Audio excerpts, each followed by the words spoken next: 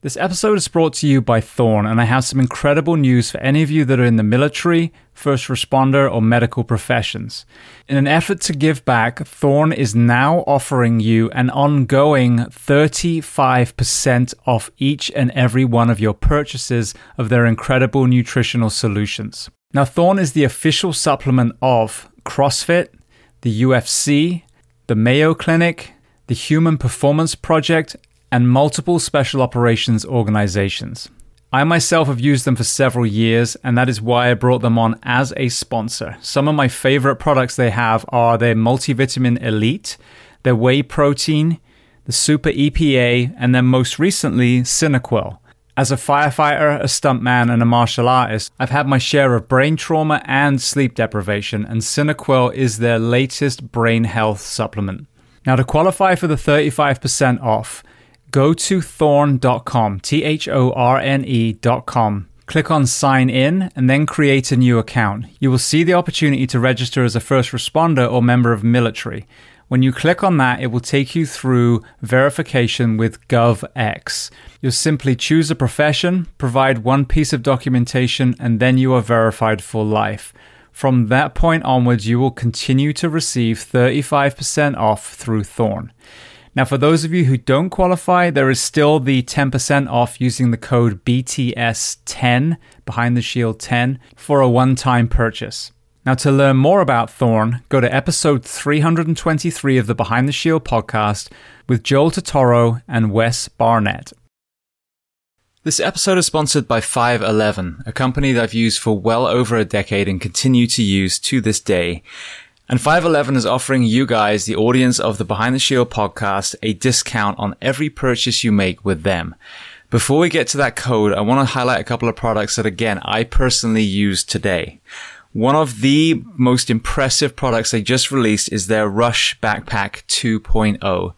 Now, for many of you, whether you're going to the fire station, the police station, whether you're traveling with your family, whether you're taking training courses, we have to fly, we have to drive, we have to take trains. And I have to say, I own multiple backpacks, many of 511's different ones, but as far as a day pack, this one was the most impressive.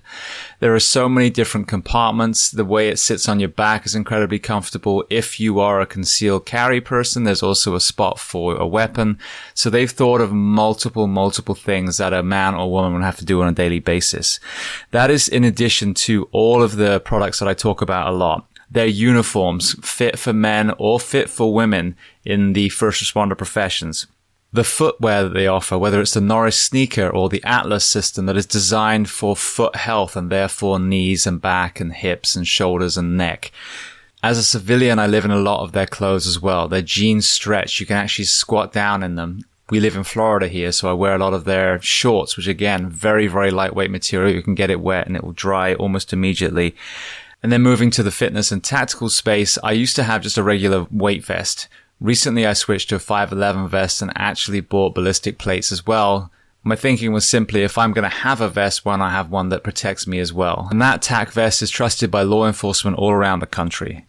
So I mentioned they were going to offer you a discount code. So if you go to 511tactical.com and enter the code SHIELD15, SHIELD15, you will get 15% off, not just that one purchase, but every time you visit their store. And if you want to learn more about 511, their mission, their products, then listen to episode 338 of the Behind the Shield podcast with the CEO and founder, Francisco Morales. Welcome to the Behind the Shield podcast. As always, my name's James Gearing, and this week it is my absolute honor to welcome on the show Ted Dreaver. Now, Ted is the co-founder of Iron Legion Athletics, the very first CrossFit gym I joined here in Ocala. So we discuss a host of topics, from the incredible genesis from the backyard of a farm to the downtown location it's in now, the incredible Down syndrome community, training the tactical populations, Fenrir's mayhem, and so much more. Before we get to this incredible conversation, as I say every week, please just take a moment, go to whichever app you listen to this on, subscribe to the show, leave feedback, and leave a rating. Every 5-star rating truly does elevate this podcast, making it easier for others to find. And this is a free library for you, planet Earth, So all I ask in return is that you help share these incredible men and women's stories so I can get them to every single person who needs to hear them. So with that being said, I introduce to you Ted Dreaver. Enjoy.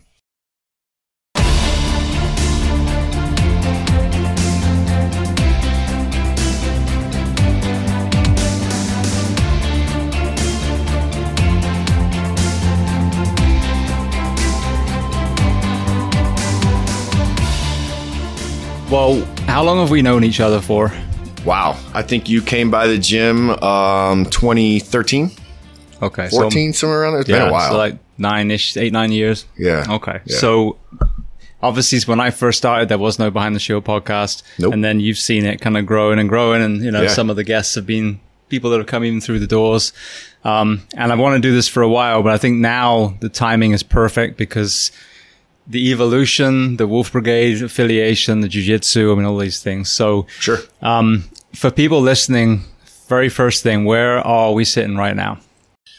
We are sitting in downtown Ocala, in the office here at Iron Legion. It's a nice office. We have a view of the main street downtown. We're right in the heart of Ocala, old historic district of Ocala. We've got restaurants and bars and businesses all around us. A lot of small business type stuff going on all around us. I would call it, the hub of Ocala. Beautiful. Well, we'll get into how you found yourself here. I want to do the whole journey of a brand new CrossFit box and how that in a good and bad climate evolves to being in such a prime location now. But let's start your timeline. So tell me where you were born and tell me a little bit about your family dynamic, what your parents did, how many siblings. Okay. Was born in Detroit, Michigan in 1975. So the year of the last cool car and truck. They don't make cars like that anymore, trucks like that anymore. So 1975 in Detroit, Michigan. And then I think once my feet hit the ground, we were pretty much on the road. So every 6 months to a year, we were always moving someplace new my entire life until I moved here to Ocala back in 2004. So, my dad was in construction. He was a union millwright and he took jobs all around the world. So mainly in the United States, but we also did some overseas stuff too as we were growing up. So, like I said, we would travel all over the country. I don't think there's a state or a city that I haven't lived in at some point. We grew up my brothers and I and my sisters grew up in campgrounds, all over the place. So whether we were in the tent or sleeping in the back of the truck, while my dad was on a construction site somewhere, that's kind of my upbringing. So, different schools, different sports teams, different high schools, my entire life. So just very nomadic lifestyle. And I've always, kind of envied the small town guy that grew up in the same place their whole life. So, I feel like now I finally got my goal, which is a weird goal. When I talk to people, they're all like, oh, travel, go everywhere. I'm like, I've fucking traveled all over the place. So it's kind of nice to settle down a little bit. So I had a similar thing. I grew up in the farm, so I stayed in my town for a while. Once I started moving, it was gypsy lifestyle for 20 plus years. What is it that you love so much about setting your roots in somewhere? Just getting to know people, and find out you meet people and it's almost that Fight Club thing where they talk about, single dose, single serving type thing. You get like that little snippet of who that person is, but you don't really get to know who they are on a big scale until you actually live somewhere for a while. And you really get to kind of get ingrained to an area and find out, people are, they're like this or they're like that, right? They're not always this white picket fence, whitewash bullshitty version that they're telling everybody they are. Once you really kind of dig in, you can kind of peel behind the veil. When you live somewhere for a while, you can kind of see how all that works. When you're on the road and you're traveling all the time, I think you're always kind of subjected to the fake version of somebody, the mask. Right. But the longer you live in one area, I think you get to kind of peel that away and you start seeing people for what they are, who they are. Now, which countries did you find yourself in? We did, Germany mainly. So, Cologne and, Hanover were two of the biggest jobs that my dad did over there. So we were over there for quite a bit. And then we traveled all over the place from, France to Denmark to all the surrounding countries, Czechoslovakia, all that type of stuff. And it was cool, getting around. I just really wish I had the opportunity. I'll even say that now, even though I said boohoo on travel, but I would like to go back to Europe at some point before it's completely trashed and see it again. At 15 years old when I was over there, I kind of took it for granted. I thought it was really cool that I could drink, and that was probably, took advantage of that a little too much. But I'd like to get back over there and see it again, from older eyes, a little older aspect, a little more, settled aspect, I guess. It always, makes people question when I say I gave up alcohol at 19, which I did. And they're like, what? It's a different... Nobody understands. Yeah. If you lived in Europe, you understand. And then started again at, 22? And it was a downward spiral from there. Yeah. All right. Well, then, while you were young, with this international perspective, when I grew up, there was a very kind of blinkered view of other countries, especially France, by mainly people who hadn't traveled. And you go overseas and you're like, wait a second, these people aren't all shitbags. They're actually really nice. This is a good idea. They do in this country. With that kind of international lens that you had, did it make you think a little differently than some of the kids that you were at school with, or as you started growing up? I think so. Just getting around and in places like that, the world is just a bigger place. You start to you see different worldviews really early on that, if you are kind of trapped in a small town or you don't really travel too much, you kind of get stuck with that viewpoint in that area. So a good example would be, my brother was in Germany a little bit longer than I was. He got there right before I did. And we went to Nice. I think it's Nice, France, the coastal town, it was on the water. So we went there and, there's this platform out in the water, a little ways out. So we both raced each other out to the platform, swam out to the platform off this beach. And we got there and we, get up, climb up onto the platform. And we're sitting there, and John, my brother, there's a girl swam out behind us, and I didn't see her. And he's like, you're in for a treat, right? So she swims all the way out to the platform, and sure enough, puts her arms up on the platform, pushes herself up, and her boobs come out of the water, and no top on. So climbs up and just sat up there and talked to us the whole time. And I'm like, they're 14, 15 years old. John was 2 years younger than me, and we're both just like, this is fucking awesome, right? But it was everywhere. It was just more of an accepted thing. And it's not just that. I mean, that's just the one thing that kind of sticks out in a young teenager's mind. It kind of pops out, but pops out. Sorry. I did that day. But it opens your eyes up a little bit that sometimes, the viewpoints in these small towns can get a little bit too enclosed. And there's just a big world out there. There's a lot of different kind of peoples out there, a lot of different viewpoints, and a lot of things that have to be taken into account when you're making decisions and deciding your way in life. And it was cool to have that type of experience being over in Europe and seeing other things outside of the United States. I mean, the United States is huge too. I mean, you can go from state to state, campground to campground. You're going to run into different kinds of people across the country, but going to other countries as well. Good exposure there too. I mean, when I went to South America, that's a whole other story. You get down there, it's a lot more third world. You're running into different things like that down there that were, a little bit more sketch. And you realize that, big bad government, big bad U.S. military government's not down there to protect your ass when you're outside of the country. So, it's different, so yeah, it does have an impact on how I approach life and how I walk through life. Yeah. Well, speaking of the breasts, I've always found it so strange coming from another country into America that our regular television, they'll blur out a butt crack or a nipple, but then show John Rambo murdering 1,000 Vietnamese, and that's fine. And it's a really strange thing. Still blows my mind to this day. I can't, there can't be boobs on TV, but you're right. Mass murder is just completely acceptable because it's cool. Right. And I've got my son growing up in this world where I have, believe it or not, I have a blue collar background. And I've got a calendar on my workbench in my garage with all my tools, with naked ladies on it. It's not socially acceptable anymore, but I grew up that way. So I grew up in the trades as well, in construction, and you'd open the toolboxes and you'd have calendars up and different things like that. It was really normal for us to see that type of thing. So growing up, to me, it's not a big deal. My son goes by it all the time. Like, Dad, that's so gross. What's wrong with you? I'm like, I don't know. I'm a guy. I like boobs. You don't like boobs? You're 12. No, I don't like boobs. It's just, but they don't ever see it, right? It's just, and it's so taboo, but the video games that he plays and the violence that he sees all the time. That's completely normal. And that's the shit that's just upside down for me. Yeah. I don't want to see a pair of boobs on a calendar, but let me go play my game or I'm going to murder a bunch of hookers. Right. Yeah. Right. Yeah. That's crazy. Yeah. Well, when you look back at your childhood, so many people, just in general, but especially in the military and in law enforcement, and in the first responder professions, it's amazing how when you go back to their early life, there are contributing factors that sent them into this profession, that contributed to maybe some of the mental health challenges. When you look back now with your 47-year-old eyes, are there elements of your childhood that you think we can consider traumatic?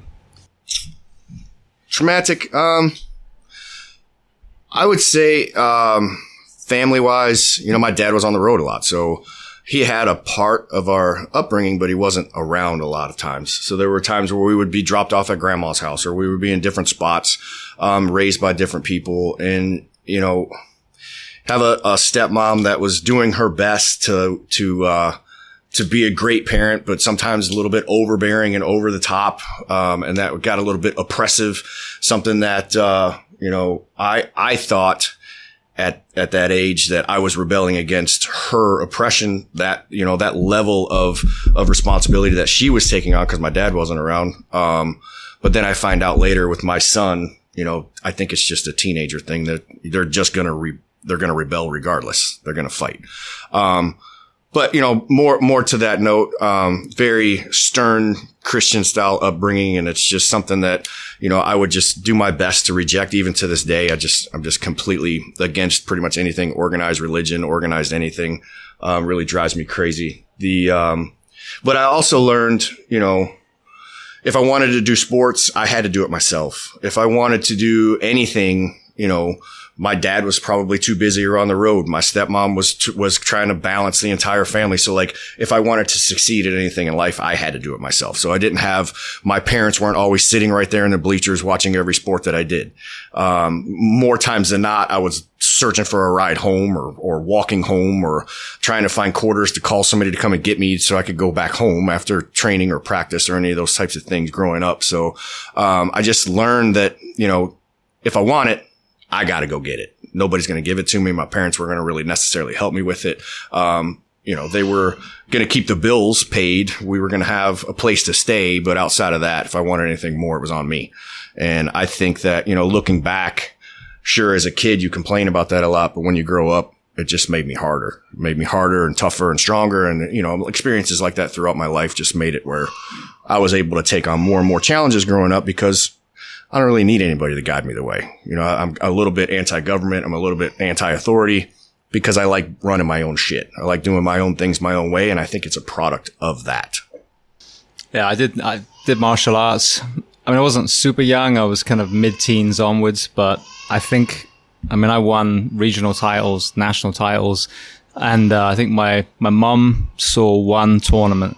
That was it. And my dad never saw me fight ever. So I can totally understand, you're happy, but you kind of go back and you just got this trophy and you're like, you just go stick it on the shelf. Yeah. As a teenager, I'd win swim meets and, nobody'd be there.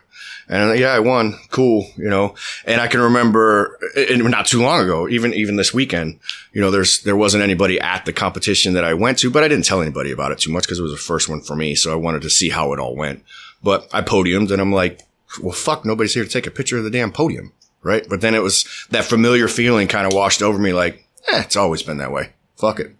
I'm doing this for me. I'm not doing it for the photos. I'm not doing it for my parents. I'm not doing it for any of that kind of shit. I'm doing it for me. So, I learned that early on. So now you talked about swimming. What else were you playing school age?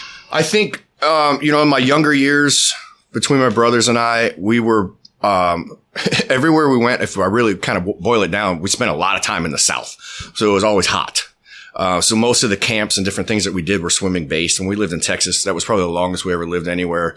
In my early teens, preteens, we were in Texas and we swam a lot. So we got really good at swimming. So, but we've done gymnastics. I did, some soccer playing. We played a little bit of football, even a little bit of wrestling, different things like that. So I touched on and played most sports, but probably the most constant sport, my wife would argue to the fact because she can smoke me in the pool any day of the week. But, I was a big swimmer. I was really good at swimming. But with travel and all those types of things and bouncing from school to school to school and then learning that marijuana is a really fun drug, I just kind of stopped swimming at a certain point and just started smoking weed more. Stop floating. Yeah. With a bag of Doritos. Yeah. So it was that. And then, I had, my little girl really young. I had a daughter at about 16 or 17 is when I had her. And, my dad's like, you know, your teenage years are over, son. It's time for you to go to work. So you can finish school, but you need a fucking job because we're not paying for your kid. You made that mistake. You need to suck it up and you need to get a job and you need to go to work. So I did. And I went to work and I didn't really get the high school sport side of it much after that. It was more work. Every hour available to me, I was searching for jobs, looking for jobs or working, and trying to make money to support my kids. So I always did. So what does that look like as a 16, 17-year-old kid becoming a father? Terrifying. It was the scariest thing that I've even to this day, I've done some pretty scary shit, swam with sharks, jumped out of planes, jumped off all kinds of random shit. But one of the scariest things was having a kid. And I thought when it was the coolest thing when I first heard about it because everybody was mad at me. Right. So as a teenager, you're like, I finally got what I want. Everybody's pissed off at me. Great. Right.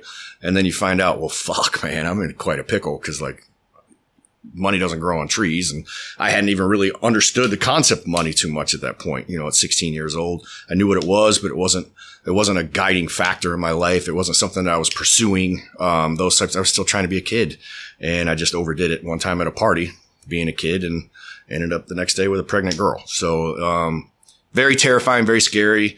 You know, tiptoeing through life with a baby as a baby is hard. You know, and I see a lot of these kids these days that, you know, they're having kids in their 20s, early 20s, and they're always talking about panic. You know, this was, you know, somebody's always telling them, you know, that was the worst thing you ever did. It was bad. It was what a terrible thing. It's so scary. It's this. And, but later on in life, you know, I started having kids again in my 30s. And I was just recently, a buddy of mine, Paul, his wife got pregnant and he's in his late 30s. And he's like, you know, I'm really tired of all these guys talking about how awful life's going to be now that I've had this kid. And I said, Paul, I think what it is, when it comes down to kids is, it comes down to where you're at in life, right? When you're a teenager or you're in your early 20s and you're still trying to figure your shit out. Right. And you're out there and you're still trying to find a job and you're trying to find out who you are as a person. You know, you're struggling with bills and you're struggling with all these kind of things. And then you throw a kid on there. It just makes it terrifying. It does make it tough. But when you're in your 30s or your mid 30s or those types of things, your life should be, it's not always, but it should be pretty well figured out. You should know who you are as a person. You should know what your direction in life is. Your career should be pretty well established. Those types of things, those stressful pieces of life are kind of hammered into place now. And to introduce a child into that environment is a lot of fun. It's really cool. And congratulations to you, Paul, for having a kid. And I think you're going to fucking love it. I think you're going to be a great dad because you're at the right age for it. You know, when you're doing things that early, it's tough and it's really hard. And if you don't have family support, like I really didn't, it's even harder. And you got to really, really be able to pull yourself up by your bootstraps. And you're the only person for that kid. That kid depends on you 100%. They're not depending on anybody else. They're depending on you. You need to depend on you as well. So you've got to step yourself up. And I think that was another thing that also kind of escalated me forward as far as in my career and different things like that too. So I've got to watch it from two different lenses. I had Ty when I was 33, I think. And then Becky had Ethan when she was 21. So she was, you know, young, scared kid. And I was kind of older, wiser firefighter by that point. But one of the interesting things that I heard, and it was the same kind of crowd saying it. It's like, oh, well, you'll never be able to travel and all this kind of stuff. And I'm like, do you know how fucking portable a baby is? You put them in a little chair with a handle and you take them wherever you want to go. So it's also mindset. Like it can be a ball and chain if you look at it as a glass half empty. Right. Or you can be like, all right, there's another layer to some of these challenges. My brother, he had a little boy and they wanted one more and God gave him triplets. Oh my God. So now he has 4. So, you know, that is a much bigger issue. But I mean, sure, your first child, I mean, of course, the daycare and work, I think is the biggest struggle that most people have, affording daycare whilst working. But there are so many naysayers about negative sides of becoming a parent. Becoming a parent is the most beautiful thing that can happen. It's just the logistics that sometimes you just got to rethink. I agree with you. I agree. And that's, my brother recently started having kids too. And he's, in his 40s. He's got 2 beautiful boys now. And I told him with Luther's probably 3, 4 now. And I told him, I said, wait till you hold your son and his eyes open and you lock eyes. It's the coolest experience. I can't even explain it. It's a life-changing shift where you are now responsible for this child, and you will accept that responsibility at that moment with great joy and honor and respect. Like that is like the best moment of your entire life. I can't explain it to you to a point that you're going to get it until you do it yourself. He called me an hour after the child was born. He's like, I know exactly what the fuck you were talking about. And I was like, I know. It's cool. It's the coolest. With all of my kids, every time it's like, I am the center of this kid's universe. And I need to make sure that they become great. That's my job from now on. Your whole, I'm looking for a reason for life. Boom. That's enough for me. My kids. Absolutely. Well, how did you and your daughter's mother navigate her childhood when obviously you weren't madly in love and then had a child? Early on, you're talking my first child. My first child, I was 16. My later, I started again in my 30s. So I waited until the other one grew all the way up, which was funny.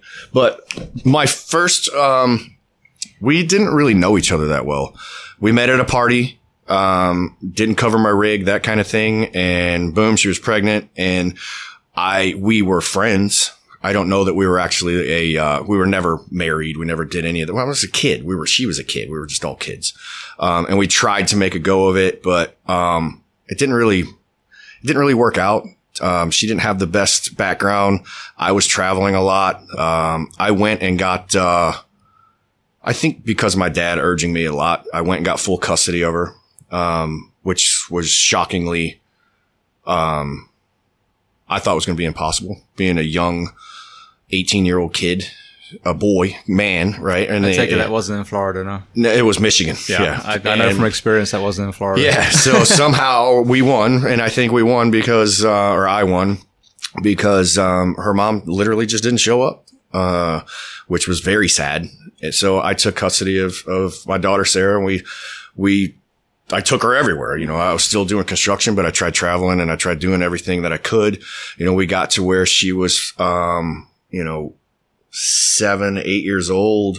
And I just noticed that I was giving her the exact same lifestyle that my dad gave me, and just traveling all the time, and I was never around. And it just wasn't cool. And yeah, we weren't, her and her mom, or her mom and I weren't bestest of friends. We just barely acquaintances in high school, right? So it wasn't something that we continued or carried on. I was just kind of stuck with this woman now because I had a kid with her for the rest of my life. So, it's just different. It was a long time ago, man. So to really go into detail on that, there wasn't a lot of relationship there.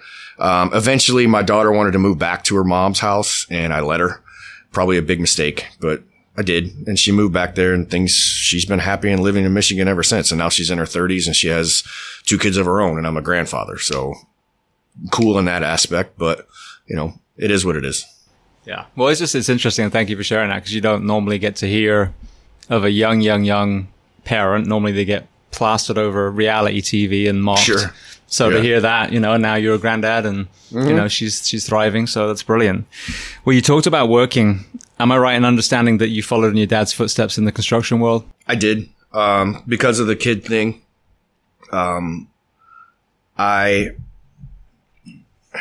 It's still to this day, it's one of the things that when I'm struggling, or I have a goal or something that's consuming my mind and I can't think of anything else to do, I will find busy work. I will find shit to do, whether it's a construction project, build this piece of furniture, work on things, rebuild a sidewalk, do things like that. I'm really good with my hands.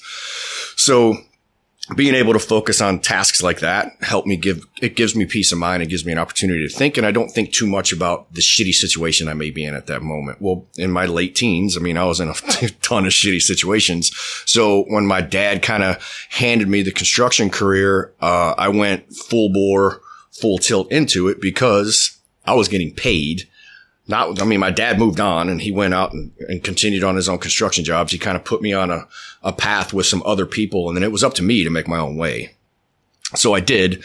And I started sweeping the floor at a UPS facility where some guys were building.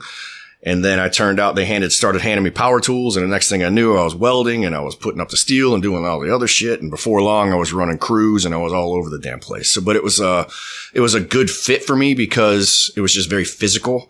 I was able to get my hands on things, cut things, burn things, weld things, working with steel all the time, all around the country. So it was just a great fit as far as that goes. So yes, I did. I followed in his footsteps, but I didn't follow him around the country. He went and did his own thing and I went and did with a completely different company and moved on and did mine as well. So what did you witness about the physical and or mental health in the construction world, the time that you spent in it? It was awful. It was guaranteed that my relationship, if any, was going to end in divorce. I was going to be overweight and fat and out of shape by my 40s. Easily.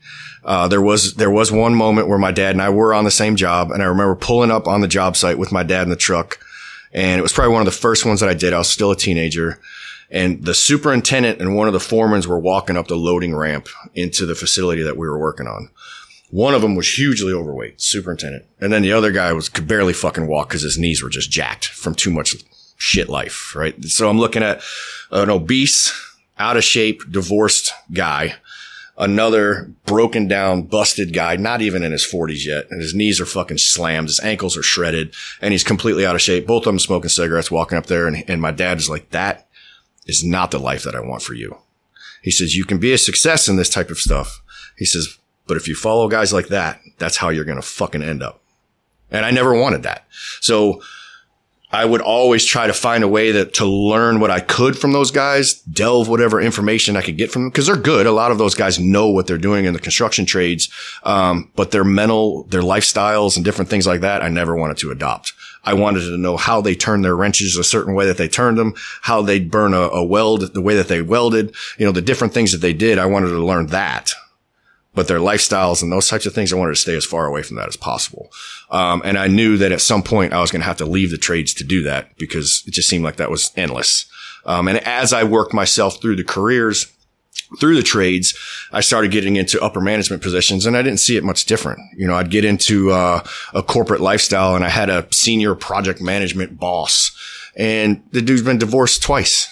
The guy above him, the chief of operations at the last company that I worked for, again, another 2 or 3 time divorced guy. They're all working child support and all this other kind of shit. And they all look like shit. They look like absolute garbage because they're working ass tons of hours for little pay.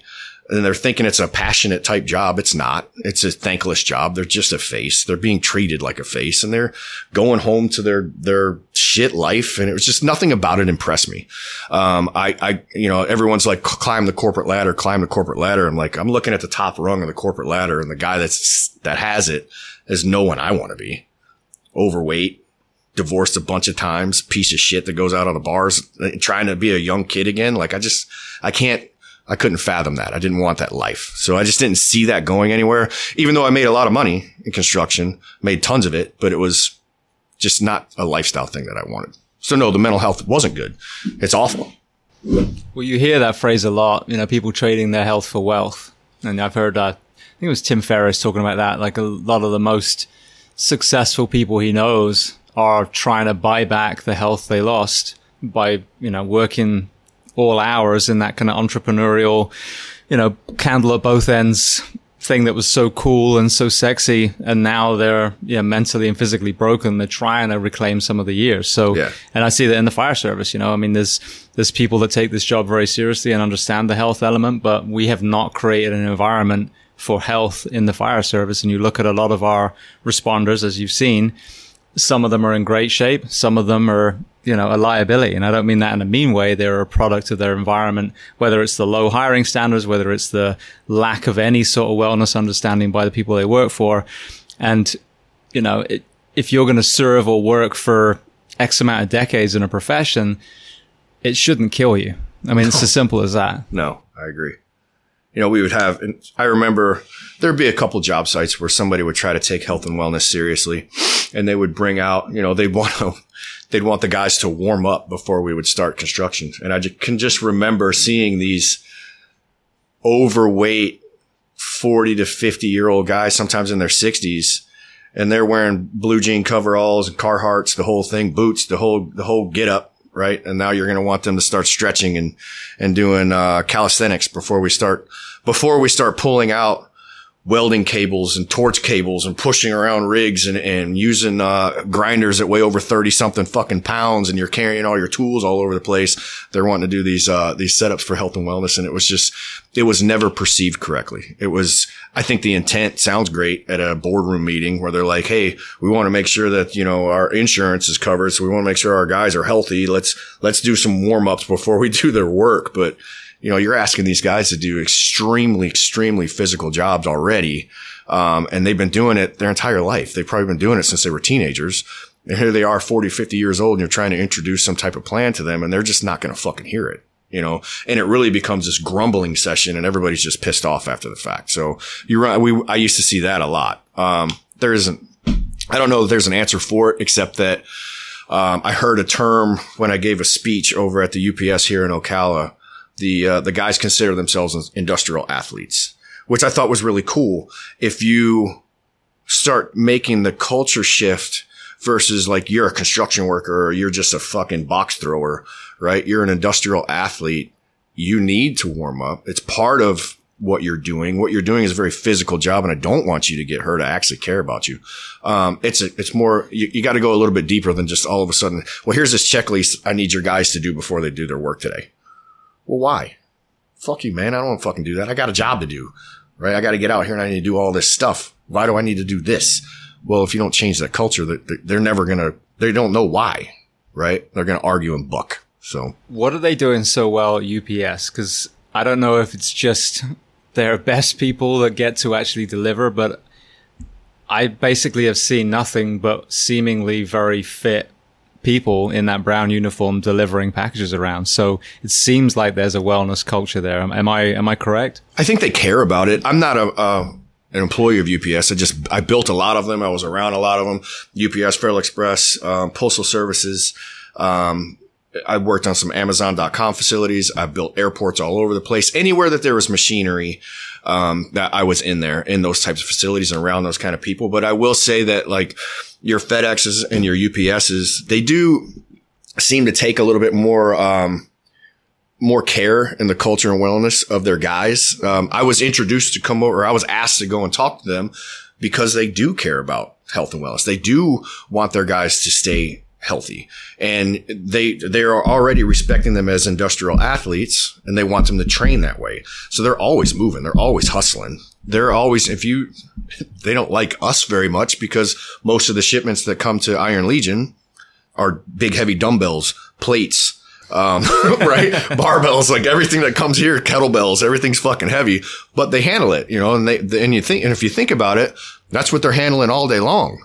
So they have to, if you don't as a company, as a culture, take a step back and go, I need these guys to recognize that I need them to stay healthy and fit, or they're not going to be able to do their job. They're going to start losing people. People are going to get hurt. So I think, from what I've seen over time, I think UPS took some steps back in the day to make sure that that's part of their culture. And I think they do. But again, I'm not there every single day anymore, so I don't see it as much, but I've been asked to come and talk to their guys up in Gainesville too. I think my brother went and did a couple talks there because he's done similar work. So I know that they have an attention towards it. And you're right. Every time you see them, they're typically pretty fit guys. In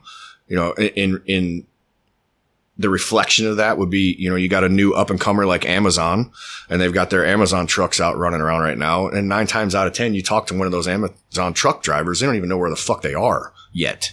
Yeah. Right. They're still young. They're still trying to figure out what they're doing as a company. Their people are just kind of in and out. There's a different type of people, that you get your package delivered by if you pay attention. If you own a business and you see them, FedEx coming here, UPS and Amazon, you could tell Amazon's pretty new. Yeah. There's a lot of Nest and Ring doorbell videos showing yeah. disregard for professionalism by some of our Amazon delivery people. Right. Well, I mean, they're still starting out. So I'm not saying they're not going to get there, but they're still new. And, UPS has had the time, the background to understand that, hey, it's a culture shift. It's not a checklist, right? It's a culture shift. We have to decide that we need health and wellness to be first in order for these guys to be industrial athletes, right? Not just a box thrower. So you're made aware, obviously, of the wellness element. When did you first find CrossFit? And was that the first real thing, or had you already kind of explored other strength and conditioning programs prior to that? As I was moving through life, construction gave me a big physical outlet. So like I was talking about earlier, I needed to keep my hands busy. I needed to always be doing something because I struggle with depression like most people do. I have my ups and downs, and I like to work to get through those moments because I know there's always going to be a bright side at some point. If I can just get through this shit, it's going to get better. So as I've always been fucking good at whatever I did.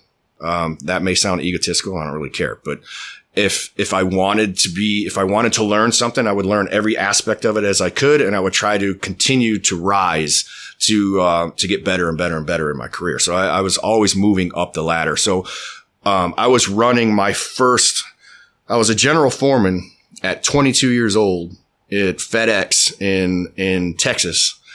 And I was running probably 150 to 180 man crews as a kid. And all these guys were 40 plus and they all worked for me. But they had a respect for me because I could hustle and work right alongside with them. But I think that was right around my early 20s is when I started shifting into more of a management role. So I started getting away from the physical aspect of it. And I noticed it right away. Like my mentality started, the way I felt was darker and darker all the time. And I needed an outlet. I had to have something. So I just joined a gym. So I made sure that the gym was at least a part of my life while I did this corporate life, while I was starting to move from the trades and into the more office style type work. I had to have some type of physical outlet. So I added in gym work. Well, then gym work, obviously traveling all over the place. It got boring, and only recently have I understood what I didn't like about it. But I did the normal back buys and try shit that everybody else did. Going up, and I'd grab a magazine and I'd do whatever little gimmicky fucking program Muscle Builder magazine had at the time. And I'd run that for a while and get bored with that, all that type of stuff. But I'd go to Gold's Gym, LA Fitness, Planet Fit, wherever it was, the gyms were open. I would do those types of things. CrossFit wasn't really on the scene growing up through all that type of stuff, but I hated it. I liked the work, but I hated the environment. Every single gym I went to, I fucking hated it. I couldn't stand it. And I didn't understand until only recently that it was literally the comfort level that I hated the most. And I think, you and I both read the same book, The Comfort Crisis. Yeah. Michael Easter. And he hit it right on the fucking head. And when I read the sentence, I went back and I read it about 10 fucking times. And I was like, that's really cool. That's exactly what it is. It's like these fucking gyms these days are big comfort palaces. You ride an escalator up to the doors automatically open. The air conditioner hits you in the face. All the monitors are up there and they got the fucking screens playing. Somebody's on a book or an iPad on the treadmill and they're just cruising along and everybody's fucking comfortable. They're all posing in front of the mirror. It's fake bullshit. And I couldn't stand it. Now, there are a small majority of people that can go in places like that, and I was one of them, and get real work done. But the majority of the people that you saw in there, they're just there to say they're at the gym, right? They're there to check off the box for the day that they went and they got fit, right? But they had to do it in an air-conditioned palace with fucking glass and mirrors and all these things that I couldn't fucking stand, and machines and all the shit. And so I was always, I couldn't stand that environment. I liked it when I would go to a place like Boston and you'd go to there was a Gold's Gym there, and it was an old Gold's Gym. It was like an old boxing gym that Gold's had bought or leased or something. And I got there and I walked in, I was like, man, this is a cool fucking gym. Dirty. Fuck, it was dirty. It was just like really gritty everywhere. Not dirty in the sense that you didn't want to touch nothing, but like gritty and older. And, this old fucking cat comes out from behind the counter and he's like, I want you to know, I know this is a Gold's Gym and, you got a membership or whatever town you're from, but at the end of the day, it was my gym first. He said, this has been an old boxing gym here in Boston forever. And he goes, he says, you're going to respect that. And I said, I do respect that. I think that's really cool. And I went in, it was all free weights and heavy shit and just like really cool stuff. And I was like, this guy's on to something. Now he's a Gold's Gym, but it's like, it's different. Right. And it was just that it hit me a little bit. The vibe hit me. So then I started seeking out places like that were a little dirtier, a little grungier, that type of shit. And then, and I'd find them in places out there, you'd find really cool, darker style gyms. And then CrossFit came out. And at the time, 300 came out, the movie 300, and everybody was doing this 300 workout, right? So I did the 300 workout and I was doing it at a Gold's Gym and you laugh, but I ended up getting kicked out of that Gold's Gym because I smashed a bunch of fucking mirrors with a 45-pound plate. It was great. Best day of my life. How did that happen? I think I was doing a squat clean or something and you weren't supposed to. So I was doing a squat clean with a 45-pound steel plate on the bar and it slid off, bounced and hit the fucking mirror to the right of me and it shattered and the whole fucking mirror went down and I just picked up all my weights and I put them up and as I was going out, she's like, you're going to have to pay for that. I said, I'm not fucking paying for that. And, they canceled my membership immediately. And I was like, that's fucking awesome. I was perfectly fine with that. So anyway, CrossFit kept popping up. It was around, it had workouts and it was all web based. It was CrossFit.com. And, as I mentioned earlier, I don't hate Christianity. I'm just not a big fan of it. I believe that faith is a good thing when used properly. But, I always felt like CrossFit, the first word cross, that I thought it was a Christian based fitness program. Have you seen the parody of CrossFit? Some of it. I remember those, yeah. I mean, it's very offensive to people, I'm sure, but you gotta take a step back and go, it's pretty funny. Yeah. Yeah. So, I was one of those guys where I'm looking at it, I'm like, this has gotta be faith-based. It has to be faith-based. And if it's faith-based, I don't want nothing to do with it because growing up, I loved death metal. I loved rock and roll. I loved all that type of shit. But, with my stepmom, the way she was, the only kind of music I was allowed to listen to was Christian rock. And it drove me fucking crazy because it was like this watered down shit version of the real thing. So like Stryper was like the band, right? Stryper was the heaviest thing that my stepmom would allow us to listen to was Stryper. And I used to want to just fucking bash my head on the wall. I'm like, I fucking hate this music. So anything faith-based seemed to me that was just like this watered down version of the original all the time. So that's why I was like really hesitant with something like CrossFit. I'm like, I want heavy, hard hitting, high intensity work. And it looked like they had that. It did, but I was like, that name, man, that name. So finally I just decided one day, I was about 6 months of like haunting the site, looking at it, waiting for them to fucking spring it on me, right? Reading all the blogs and just looking and lurking like a troll. I decided, I'm like, I haven't seen any mention about faith-based type shit, so I'm going to go for it. So I did. And man, there was no turning back after that. First workout, what was it? I don't fucking remember. It was a .com workout, one of the ones from the old CrossFit.coms. And I just jumped on one of those and started doing them at regular gyms all across the country. And I could follow that format everywhere. And it was cool. I could pull up CrossFit.com and I can go anywhere I wanted to and then do that workout. And, I remember comparing myself to, they had like a leaderboard, but people would talk. You'd say like Sven in Sweden was roughly your height, roughly your weight. Yeah, you look for guys like that. Yeah, and you start doing it. And I thought that was cool as shit, man. So I could start really comparing myself to these other athletes. And I found out that like I was hanging really well with these guys. And, so I started really diving in. And, the message then, it was right around, 9/11 had happened and all that type of stuff. So, I mean, you had there was a good base culture with CrossFit back then. It was a lot of, anti-shitty food. They had a good nutrition message. They had a good military message. They had a good social message back then. And it was just, something that I could easily gravitate towards and not, and once I found out it wasn't faith-based, I was just like, I could dive right in and, it was cool. And even to this day, I respect a lot of the early days of CrossFit. I feel like they changed the face of fitness. They really did. They changed nutrition. They changed the face of fitness. They changed the mentality, the attitude about all of that shit. So kudos to them. But yeah, that's kind of how I found CrossFit.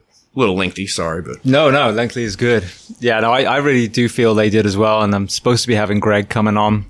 It keeps getting pushed back. I think they're just excellent. I think he's releasing a book, so I'm sure it's waiting for the timing to be right. But I saw that. I was doing the main site workouts and everything, and the same thing. I'm like, compared to these people, I seem to be doing well. Now, fast forward 2022, I'm not doing well compared to some of these elite athletes. CrossFit's not the same as they were then either. So. At the beginning, it was kind of cool because you're like, okay, if you are in good shape and if you start doing this for a while, you start to see it's paying off, but it's remotely. Sure. You're literally competing against the world. Yeah. So what made you shift from being a CrossFit, athlete, as far as a gym athlete, to deciding to start your very first box on your own property? With that, I just traveling around a lot, and working with people everywhere. I knew there was something more. I've always wanted to own my own business. I always thought I was going to be construction based. And, and as you age, you start to realize that money is not the driver for everything. It becomes more of an inside need, like to fix a void. And I feel like that's what kind of led me into starting my own gym. Not so much that I started a CrossFit gym. It was just getting into an arena where I could actually help people become stronger, better versions of themselves. Because nobody was really there to kind of help me show me the way growing up, how to get there. So like, my wife, she calls herself the dream killer, and I actually agree with her. She like, I would come up with different business ideas all the time. And, she would shoot them down one after the other. I had like, I was a big wakeboarder, been a big snowboarder, all that type of stuff growing up, always board sports based. So, I thought, I'll start a wakeboard company, and I'll do, I'll get a wake boat and we'll do tours. We'll do all this other kind of shit. She's like, no, that's dumb. We're going to do I'll start a scuba diving company because I'm a big scuba diver still, and a spear fisherman. I love it. Still do to this day. She's like, I said, I'll get a boat and be a charter captain, dive master, something like that. And she's like, nah, that's dumb. So she's just been constantly like shooting that shit down my whole life. And, we've been together for quite some time. So we're coming up on 20 years now. So big chunk of my life, Karen and I have been together. And, but then I brought the fitness piece, which she knew I was very passionate about. I've got to have a physical outlet. Today alone, she's like, what's wrong with you? I haven't worked out in 2 days. I'm jonesing. I'm literally like, I need to work out. She says, something's a little bit off on you. What is it? I'm like, well, I just competed on Saturday. I wanted to take this week off. I told myself I was going to take this week off because it was a heavy week or a heavy event. But here it is 3 days later and I'm ready to get back at it. So anyway, she knew fitness was a big aspect of it. She knows that when I train with people or around people, it's just people identify with it really quick. And so we started our own gym. We started with about 3 people in my backyard, friends of mine. And, before long, and we were on a farm. My wife was general manager of a thoroughbred racehorse farm here in Ocala, Florida. So we had a lot of property. We got an okay from the owners to start our gym and just use the backyard because, we're on 400 fucking acres. We weren't really going to bother anybody. So we were just going to stay on our little spot in the farm. So we started with 3 people there, and we had a basketball that we filled with sand that we wrapped up with duct tape. And we had an old like satellite, the satellite dish, the big ones are like the size of your fucking car. So we had, that there. That was what we had to start our gym with. So it was a lot of calisthenics based, a lot of body weight stuff, and that one wall ball, that one sand wall ball thing. And we had a target on our satellite dish that we used as our target.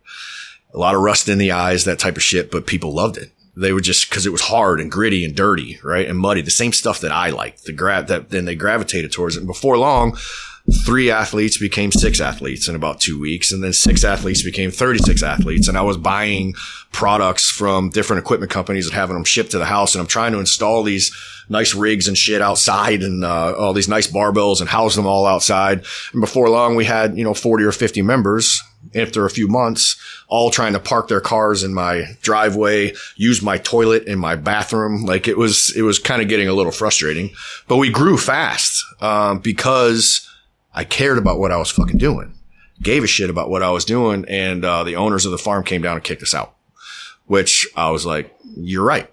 If I'm going to take this serious, it's time to take it serious. So we went and we found our own first place, and we found a little bay, a little storage container, a little storage facility, and started working out of that. And that's kind of right around the time when I met you. It was about a year later after that. So you had one bay, I think, right when I met you. Had you pushed through yeah, to we the had second just gotten bay? through to the second bay. Yeah. Okay. So talk to me about that. I've been in CrossFit since 06, 07. So kind of early, compared to a lot of people. So I've got to see not only the undulation of the actual principles of movement that is CrossFit that I want to explore in a bit, but also I've watched a lot of gyms start and a lot of gyms fail. So walk me through from the business side, the evolution from sandfield basketball to where we're sitting today. I was still working my regular career when I started that gym, or the gym we have today. And so I was living that parallel life, and I was training at a facility in Orlando called Firebase, and it was owned by an operator, Danny, and the guy he was top notch, just a great guy to know. And the way he ran his gym just impressed the shit out of me. As soon as I walked into it, it had the grungy feel, the heavy feel, but everything had a place. Everything was shiny, everything was clean, but everything had a place. It was, flags were on the wall and everything was up with respect. There was quotes and different things in different areas that like really impressed upon you, not just motivation, but like the reason why you would want to train, that type of stuff. And those types of things really impacted me being at Firebase, that, I wanted to emulate that if I ever started another gym. And I think with him and his operator background, you could see it when you were walking around in the facility, the way that the corners were tight. Like everything was perfect everywhere that you went. And it was a really, really cool experience.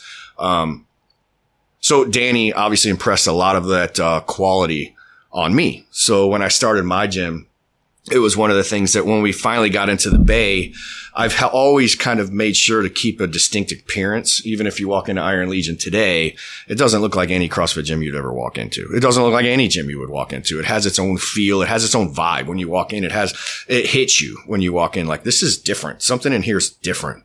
And you feel it. And that's what I used to feel at Firebase too. So I feel like it's not that I copied that. It's just that it was something that I respected, and I wanted it to be a part of what we have moving forward. Within the first year, we were the biggest gym in Ocala, as far as CrossFit goes. Now, I'm sure there's some other CrossFit whatevers out there that think that they were, but by numbers and facts, we were the biggest, and we'd grown very, very fast. And I can remember a couple of people asking me, how did you guys grow so quickly? That was fast. And they were mainly people from out of town, Orlando and different things like that, saw that. Like, how'd you grow so quick? And, I used to make a joke, but there was a lot of seriousness in the joke, in that, we mopped the floors, we cleaned the floors, and we didn't fuck the members. Right? And they would laugh. And I'm like, it's the downfall of every single gym that I see. People get involved with the members. They don't clean their facility. They don't take any care in it.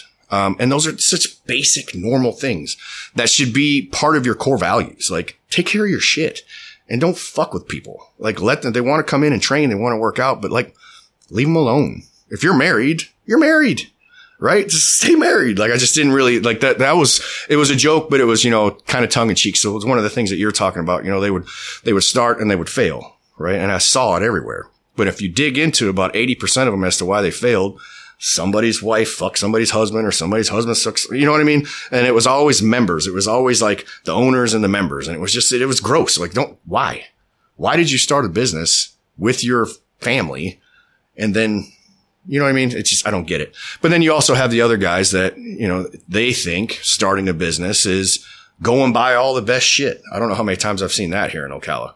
You know, they go buy $20,000 to $50,000 of equipment and throw it in a little fucking warehouse and expect people to come to their gym.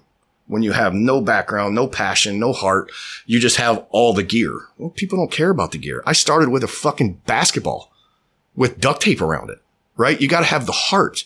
You have to actually care about where you're going, about what you're doing. It's not about going out and buying the best equipment out there. People aren't going to come for that. They might come for a minute to see it, but they'll also be there to buy it when you go out of business. So I don't know if I answered your question, but kind of went on a tangent, but yeah.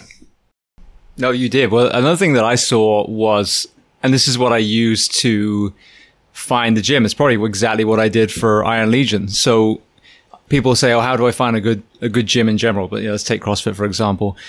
If you go on the coach's bio or the owner's bio and it says they have a level 1, that's a huge red flag. Your whole life and soul is coaching, but you have the most basal certification you can have to open a gym. That's a massive red flag. And that's what I saw. People would do their 2-week certification and they would open a gym. And they, and how can you, I talk about this fire service, you can't send a human away for 2 days and they come back an expert in anything, period. Never. So talk to me about Adam, so I'm assuming was your first coach outside of yourself. And then what have you looked for in all the people that you brought in as coaches up to that point? Yeah. So I am a team builder and I love working with teams, and that has a lot to do with my construction background. You know, you get dropped into an area, you got to figure out who your high performers are, and you need to be able to work those high performers pretty quickly. And you can get a lot more done, in a short amount of time. That's just the culture of construction when you get into management.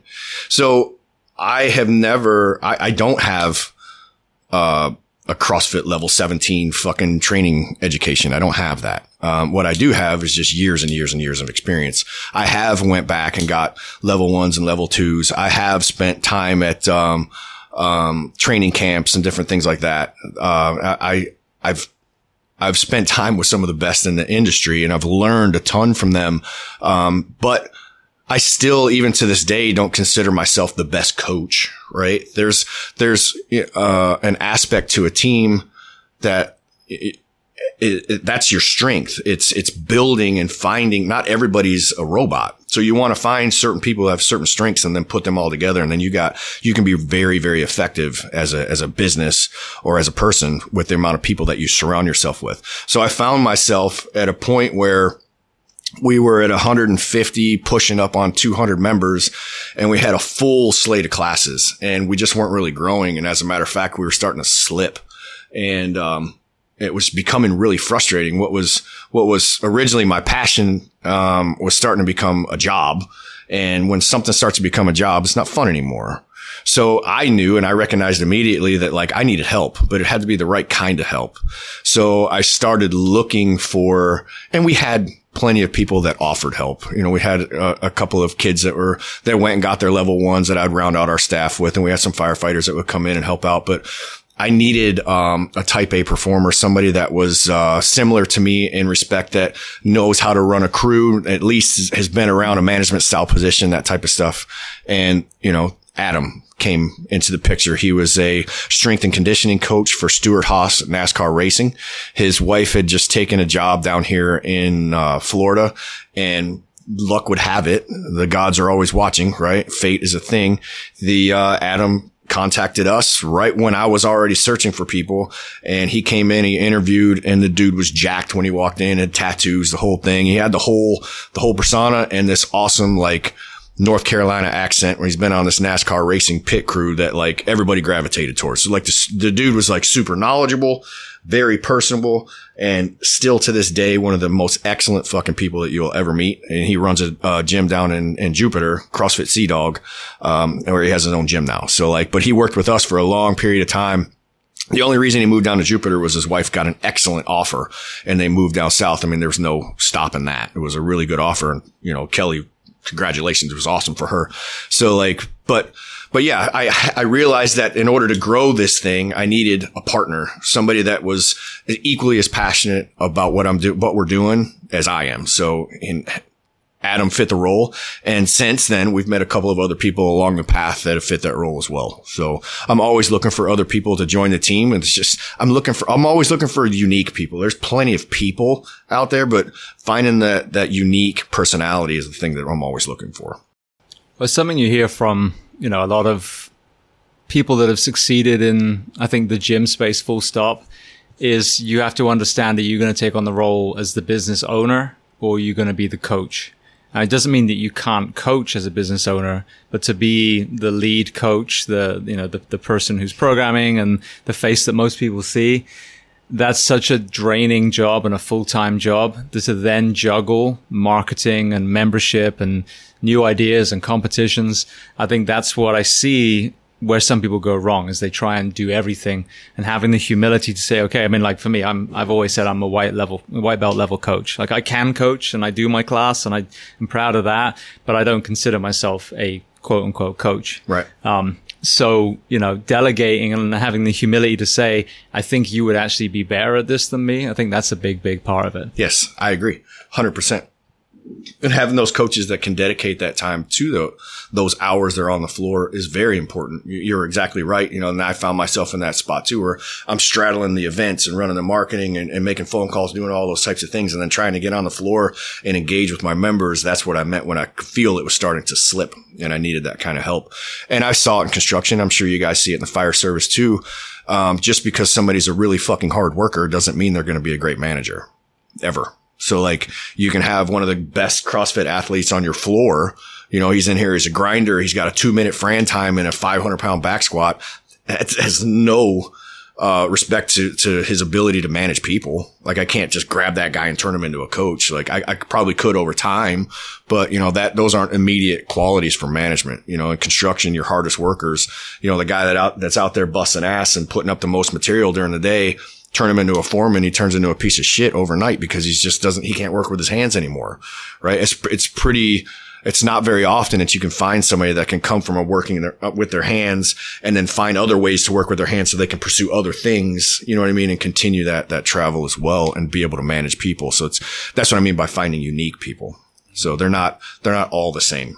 See, it's funny you say that because when in construction, you think about the journeyman, who would be the veteran, the salty dog in construction, but in the fire service, and I understand why, the low pay, the hours and everything, a lot of times people fly up the promotional ladder and before they know it, they're sitting behind a desk and they're not using their hands. And my personal thing initially, I was thinking 10, 10, 5, 10 as a firefighter, 10 as a captain in California, and then 5 as a chief. As I progressed through my career, I'm like, no, I'm just going to stay as a firefighter because I love working with my hands and I never wanted to be that person who was managing. Doesn't mean that I couldn't be a leader in some other, right. And this is what I ended up doing with the podcast, but I wanted to be a leader, what they call a senior man, like a firefighter leader, someone who got really good at that craft. Right. So contrasting it, it's interesting that you say that because there's so much value sometimes in just staying in that level and just getting really, really, really good. And some people, as you said, are actually much better as those people managers. But those are two kind of different personality types. For sure. Completely agree. Yeah, I've seen that very often. I think that a lot of the guys that you're talking about, the gyms that start up and fail, they had a good idea and they were probably really good at something and they thought, well, I'm naturally going to be good at this too. There's a little bit more to it than that. So with all the years that you've been in CrossFit as well, talk to me about your observation. I know when you're talking about the sliding, I would, from my outside looking in, I would say that probably one of the most challenging times here was when we kind of got dragged into the whole boot camp thing and it detracted a little bit from, as you said, that gym feel. What have you seen as far as the undulation of CrossFit itself, but also about the bells and whistles and the marketing side that have pulled you, one way or another? I think with, you're referencing a time where we were doing really well. The gym was growing very fast and, I got the Pied Piper. The Pied Pipers of business are consultants, right? the consultants started getting their hooks in. They saw that we're successful, so they wanted a piece. So they would come in with these great concepts and these cool ideas.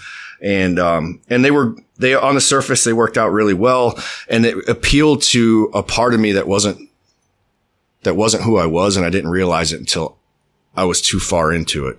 And the part that it appealed to was make money, right? So we started making money, and we started pushing our revenue numbers just to fucking numbers that I never thought would be possible. Close to $1 million in a couple of years of business. And I'm like, wow, this is fucking excellent. Right. But then you start to realize we're slowly starting to disconnect from our members. I've got so many fucking faces coming in here, and I don't even know who they are. And they're revolving right out the back door. And once I started to become aware of that, I'm like, well, we need to fix that. We need to put in things in place to get back our core culture. We need to be talking to these guys. We need to make sure that we're staying with our core value. But at that point, we were growing so big, so fast, and we're making so much money that it started costing more to make the money that we had. It was this nasty little trap. And a lot of gym owners out there, probably know exactly what I'm talking about. Before we knew it, our gross revenue numbers were less than our overhead and marketing dollars that it took to get the numbers to where we were. And we were like, holy fucking shit. And that seemed to happen really fast. Right. And I was struggling with it. Sure, it was great to have these big numbers.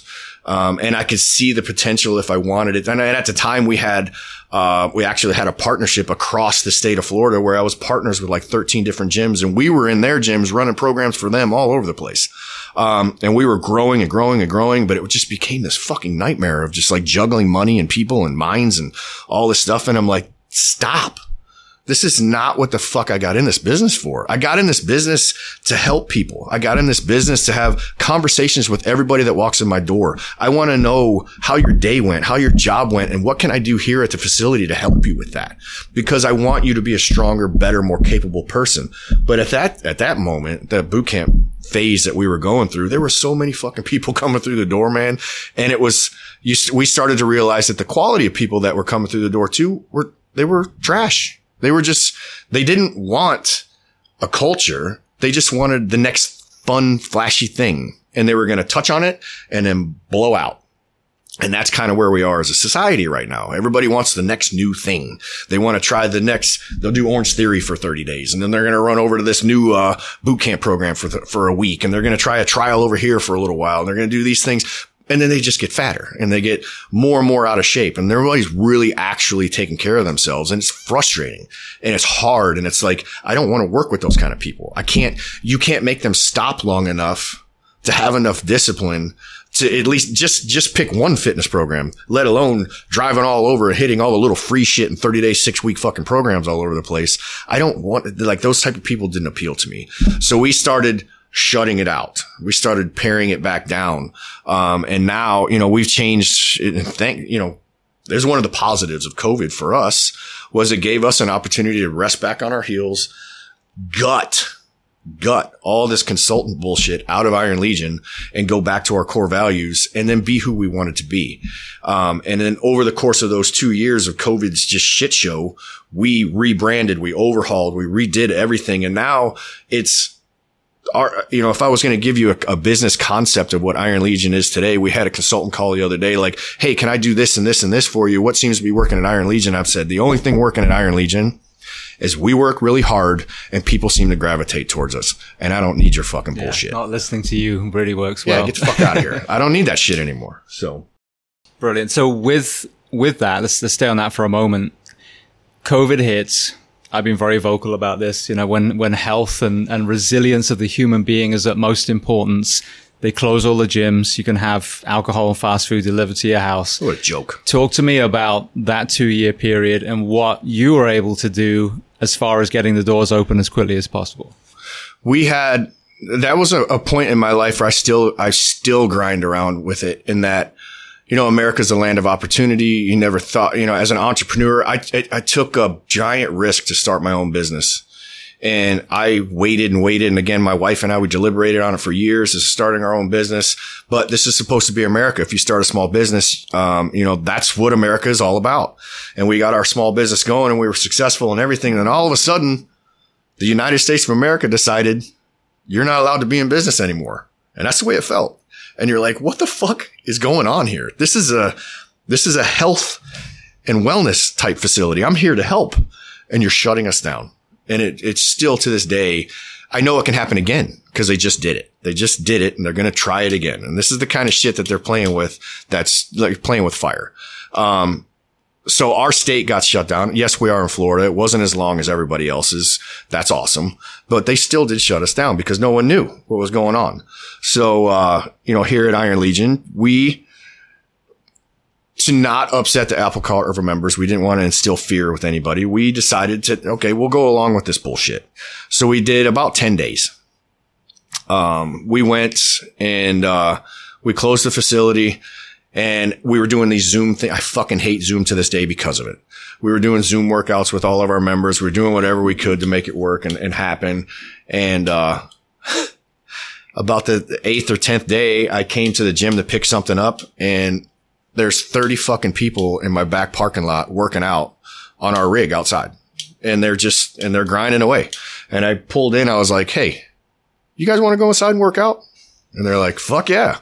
So I cracked open the door and we started using the back door ever since. Even when they quote unquote opened the state back up, we'd already been back. So we were already operating here. We did our best to just ignore what was going on everywhere. I think one of the biggest forays that we did was we started ruck programs in the morning just so everybody can get a social grab again. And we started rebuilding our community from the inside up that way. And what we also found was we washed out a lot of the weakness and bullshit that we had here at Iron Legion, which was fucking great. So a lot of those guys that fucking split during COVID, they haven't come back. Bye. Right. But we had some really diehard guys, hardcore people that agreed with the Iron Legion message, that are still here to this day, and they paid their value the entire time they were here and they still put in the work. Those are the guys that I love. I mean, they're here all the time and they're committed to this and we're committed to them. And it's really fucking cool.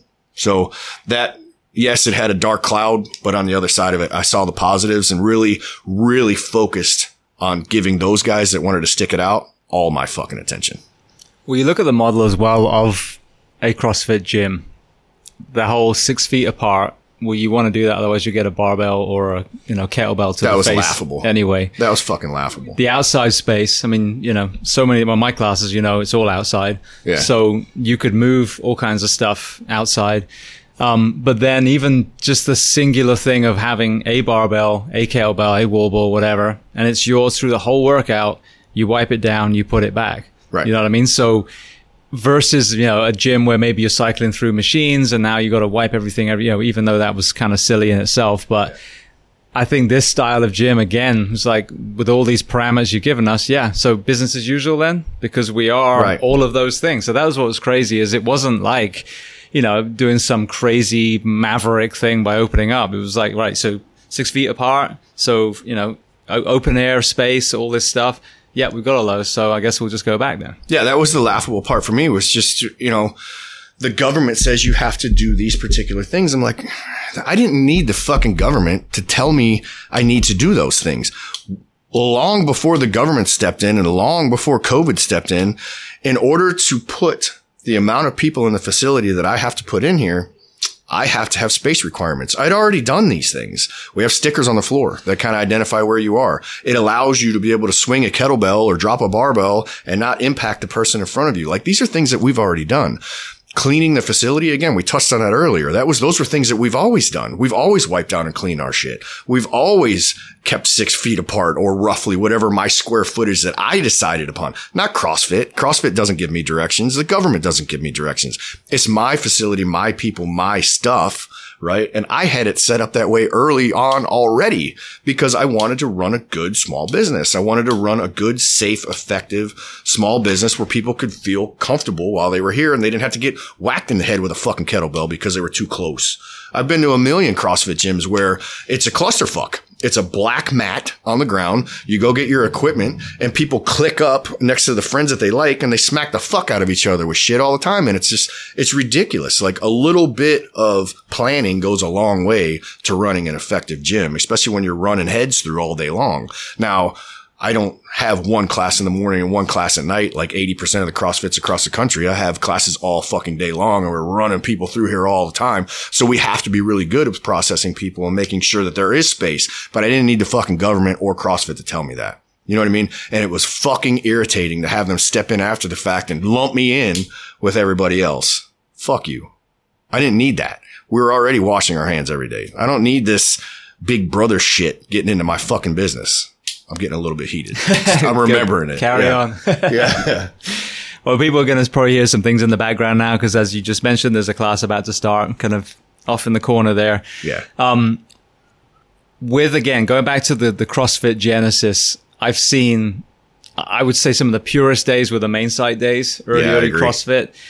Then going forward to, where they had the competitions on the ranch, it wasn't televised, there weren't sponsors, and that was still very pure. But then as you got into the Froning days, just for kind of a timestamp, I saw a shift from people walking through a door saying, I want to be better at being a firefighter, being a mom, being a whatever, to I want to be Sam Briggs, I want to be whoever. And, as you heard me say many times, learning fucking butterfly pull-ups when they can't even do a strict pull-up, and handstand walks looking like a broken salmon, and just like I was just face palming so hard. But then out the other side, I think we start, and that's when we saw a lot of injuries, in my opinion. Out the other side, as we matured as coaches and we got a lot of the real experts in each of these disciplines coming in, and we learned about mobility and muscle balance and accessory movements, I think we've now found ourselves in a much better place. What has been your observation of the last, what has it been, 15 plus years that you've been involved? Like you said, the older days of CrossFit I liked a lot better. Today's CrossFit it's just like every other sport out there. It's, or even corporate. A lot of these corporate companies are all following this social fucking narrative. Everybody's got to be this way. There's an equality piece. There's all this shit that you got to have to be productive, whatever the fuck it is. It's just annoying. But when it comes to CrossFit, I wouldn't necessarily call us a CrossFit gym anymore. I mean, we have so many other aspects of fitness out there. And I think I think that's the part of Greg's message that was missed, is that they didn't want to dictate to a business owner how to run their business. That's why it's an affiliate, not a franchise. And I think there's still a lot of confusion in that, where these guys are opening CrossFit gyms and then they're looking to California for direction. And if you look at the CrossFit.com main site now and all the emails, it just comes across now. It feels like they're just trying to push this franchise message. You got to be like us, act like us, work with our people and only these people and work only this insurance company. It looks very franchisey now, versus in the past, the message was, hey man, it's your business. Run it any way you like. Ooh, I like that. I'm okay with that. I'll affiliate with that. That's cool. That's a good message, because I don't want to be exactly like you. I like your ideas, but I can do them better, right? I like the idea of CrossFit, the way that they sponsored first responders and all that type of stuff back in the day. Like those types of things I liked. But today I just feel like there's this big push that, we all have to be the same, and I still see it to this day. I was invited to all these little Facebook member groups with CrossFit back in the day. And every once in a while, you'll see one pop up and somebody's like, hey guys, if I have a facility and I have a 10-person class, what do you think the best rig is? Bitch, just go buy a fucking rig. Buy the one that fits in your budget. It's not about the rig. It's about, what are you doing for your members? You don't need direction and answers from everybody all the time. Like, you need to, if you can't answer that question for yourself, get the fuck out of the business. And it's just, but I think that's what a lot of these CrossFit guys that are signing up these days to start their own CrossFit gyms, they're treating it like a franchise, and CrossFit's perfectly happy with that. Okay, cool. Yeah. If you want to get treated like a franchise, I'll give you all the information that you want. You can be just like us. Just like us. Well, fuck that. I don't want to be just like anybody. When you walk in the door in here, I don't want it to feel like a CrossFit gym. I don't want it to feel like a weightlifting gym or a jiu-jitsu gym. I want it to feel like when you walk in here, this is something different. You have a lot of different things going on in here. What are they? Well, let me tell you about it. I love to tell you about it. And I do. And I sit down and I'm really passionate about all the things, all the pieces that we have working in here. When CrossFit's not the main for us anymore. It's really not. I mean, it's probably the class that we have the most offerings of, but our jiu-jitsu classes are just as important. Our weightlifting classes, your tactical classes, strongman classes, all the different things that we do here are super important as well. They were all CrossFit based originally, but they've all branched out and now we become so much more. And I think that was the original mentality of CrossFit. Take your business and run it any way you want. We just want to help, right? We just want to be there. Use some of our stuff if you need it, but you don't have to.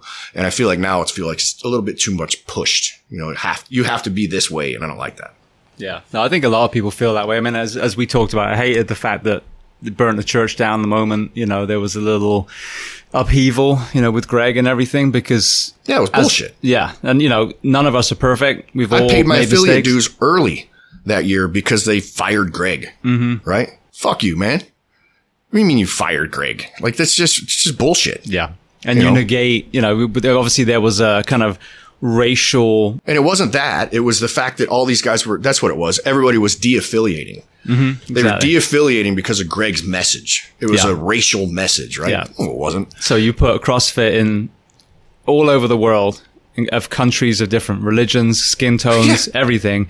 And one, let's say probably ill-timed tweet or misunderstood tweet, that you're ready to burn everything down. I know that people say, there was more stuff in the background. But again, what I think is one of the biggest problems that we have is none of us are perfect. And what people do right now, and sadly, I think the precedent has been set by these shitbags in leadership positions in the country, is we've been groomed to the way that you run a presidential campaign is you say, that guy did that once. Oh, that guy did that once. And okay, then we're all pieces of shit if we're going on that. Yeah. Versus, hey, here's what Greg Glassman did with CrossFit. And here's how he's made an impact on the global health. And he did this one thing or two things or five things that were a bit shit. Mm-hmm. But let's look at the other 95% of what he's done. That's pretty much most human beings. Like, I've got people on the show that I'm sure have offended people on almost every single episode, but it doesn't negate all the good they've done. I'm sure I, irk people every time I speak, but the principle, the purpose of this whole thing is to stop people getting sick and dying. Right. So it's coming from a good place. Right. And I put a post of, one of my SEAL friends sent me the Ukrainian president's acceptance speech when he became president. And I put it up. It was a great speech. It was talking about unifying the country. I'm not well versed in Ukrainian politics, but when I see people like Tim Kennedy and some of those guys going out there and standing side by side and saying there was great leadership, I consider, okay, this person overall is doing a good thing. He's bringing his country together. Some of the hate, comments I got from that post, I'm like, Jesus Christ, people, if you just look for the one thing that someone did wrong, and I don't know, the ins and outs of, like I said, of Eastern Europe politics, but it seems like it's pretty cut and dry at the moment. One country has gone and invaded the other. One leader is staying with their people to defend it. If you're going to negate, everything that everyone does because of mistakes they've made, then that is exactly why we're in so many problems now. Then if you change your mind, if you became a better person, then you're called wishy-washy. Every single human being will do things well and do things not so well. Hate is so easy to spread on that social media channel, though. It's an armchair quarterback disease. It's just ridiculous. To go back to the Glassman tweet, you had all these gyms. There's no risk in doing this. This is the part that fucking made me laugh the most, is I'm going to de-affiliate from CrossFit. I'm going to de-affiliate. I'm not going to send my affiliation dues in for CrossFit. I'm not going to be a CrossFit gym anymore. So, and I saw so many of these people, and there's even a few in this town that said the same bullshit, right? I'm going to de-affiliate from CrossFit. CrossFit doesn't really fucking care because CrossFit knows they're going to do whatever they can PR-wise to fix whatever it was, and you'll be back on board. There was no risk in you saying that you're going to de-affiliate your gym because you already paid your fucking dues. So let's say that this matter happened in April, but you paid your dues in January, right? You've already paid your affiliation dues in January, right? And you're an affiliate for another year. They're not sending you your money back. You're still an affiliate for another year. Well, guess what CrossFit did? They did everything they could to fix it, right? And all these gyms all of a sudden, nobody de-affiliated anymore. Everything went back to the way they were. And if you could go back to that day and pull out all the names of those gyms that supposedly were going to de-affiliate, they'd already paid their dues. There was no risk for them to say that kind of shit, right? So when PR fixed it, now they're a CrossFit gym again, and everybody's fucking happy again, and everybody's moving on and moving forward. It's just this hate spread. It's this like, I want to be like everybody else. And if you're hating on CrossFit, I'm going to hate on CrossFit, right? Or if you don't like this particular instance, I'm going to jump on that. Nobody's authentic anymore. They're not thinking for themselves. No one thinks for themselves anymore. For me, I liked what Glassman, I thought it was kind of funny what he had to say. Whether you fucking like it or not, I thought it was kind of funny. The whole thing got blown out of proportion. It created a fucking just avalanche of shit in this country. And the dude made one tweet. Big deal. And we're going to lambaste this dude. He took on Coca-Cola as a little scrappy, busted up fucking gymnast with a little crappy fitness company. He took on Coca-Cola every single day and wrangled that thing all the time. And now who's wormed their way into the CrossFit Games? Is it Monster? Monster. Yeah. Exactly. So it's silly. So I don't know where I'm going with that, but it doesn't. let's speak of that for a second, because that's the one thing I want to talk about too. One of the frustrations I've had, I know you share it, is I've watched people train diligently and over several years stay the same weight or even gain weight. Mm-hmm. So let's talk about not being able to out-train a shitty diet, and how do we fix the nutrition crisis that we have? Wow. How to fix the nutrition crisis? I think that going back again to that, everybody wants the flashy next big thing, right? They want to bounce from one thing to another, to another, to another. They work so hard to ignore the basic facts that things don't have to be that hard. I have people here at Iron Legion that follow our nutrition programs with our nutrition coaches, and they are so basic. They're just simple numbers that you do. And it's a tracking system, that type of stuff, and just being responsible with your food. Nothing crazy. It's not a beet juice urine diet or some kind of fucking weird thing from some weird country that you have to do with all this flashy name and shit. It's getting people to understand that sometimes the basics work very effectively if you just focus on them and do it in time. I had a conversation with a member here the other day. She was talking about some belly fat she had on the front she wanted to get rid of. And I said, well, have you worked with any of our nutrition coaches yet? I did. It didn't work. I said, well, how long did you do it? She said 4 weeks. 4 weeks. You did 4 weeks. And that was it. Yeah. And I didn't see any results in 4 weeks. I'm like, well, that's the fucking problem with these guys. Like, they want everything in 6-week windows. They want everything in these quick hit things. And it's more about discipline and commitment over time, and instilling those types of things over time. You see so much more reward, reminding people that the results will happen. It's not going to be on your schedule. It's not going to happen. It might not even happen to the wedding that you're trying to plan or those types of things, but like staying dedicated in something for a long period of time is going to be effective, right? A responsible caloric intake over time is going to be effective. Is 4 weeks going to get it done for you? No. We have another girl here that she's just constant bouncing ball of like nutrition programs and fitness programs and all these other types of things. And she's stagnant. She's always stagnant. She's never really changing her body type. We talked to her about nutrition one time. She's like, oh, is that program that one of your coaches is running? We're like, yeah. She goes, yeah, I tried that. I don't want to do that. I want to do something else. And I'm like, well, none of this stuff's going to fucking work for you if you constantly bounce around all over the place. Finding a good, basic, simple to follow program that has common sense attached to it, believe it or not, will work. It doesn't need black magic. It doesn't need flash. It doesn't need supplementation. It doesn't need all those types of things. It just needs responsibility, dedication, and commitment. And those are fucking free.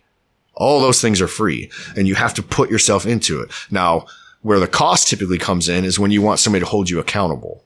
And that's okay. It's all of us sometimes need a coach to hold you accountable, and that's perfectly fine. But understand that the programs and the things that you're doing are probably going to be pretty basic, because they are. The hard part is you being dedicated and committed to them.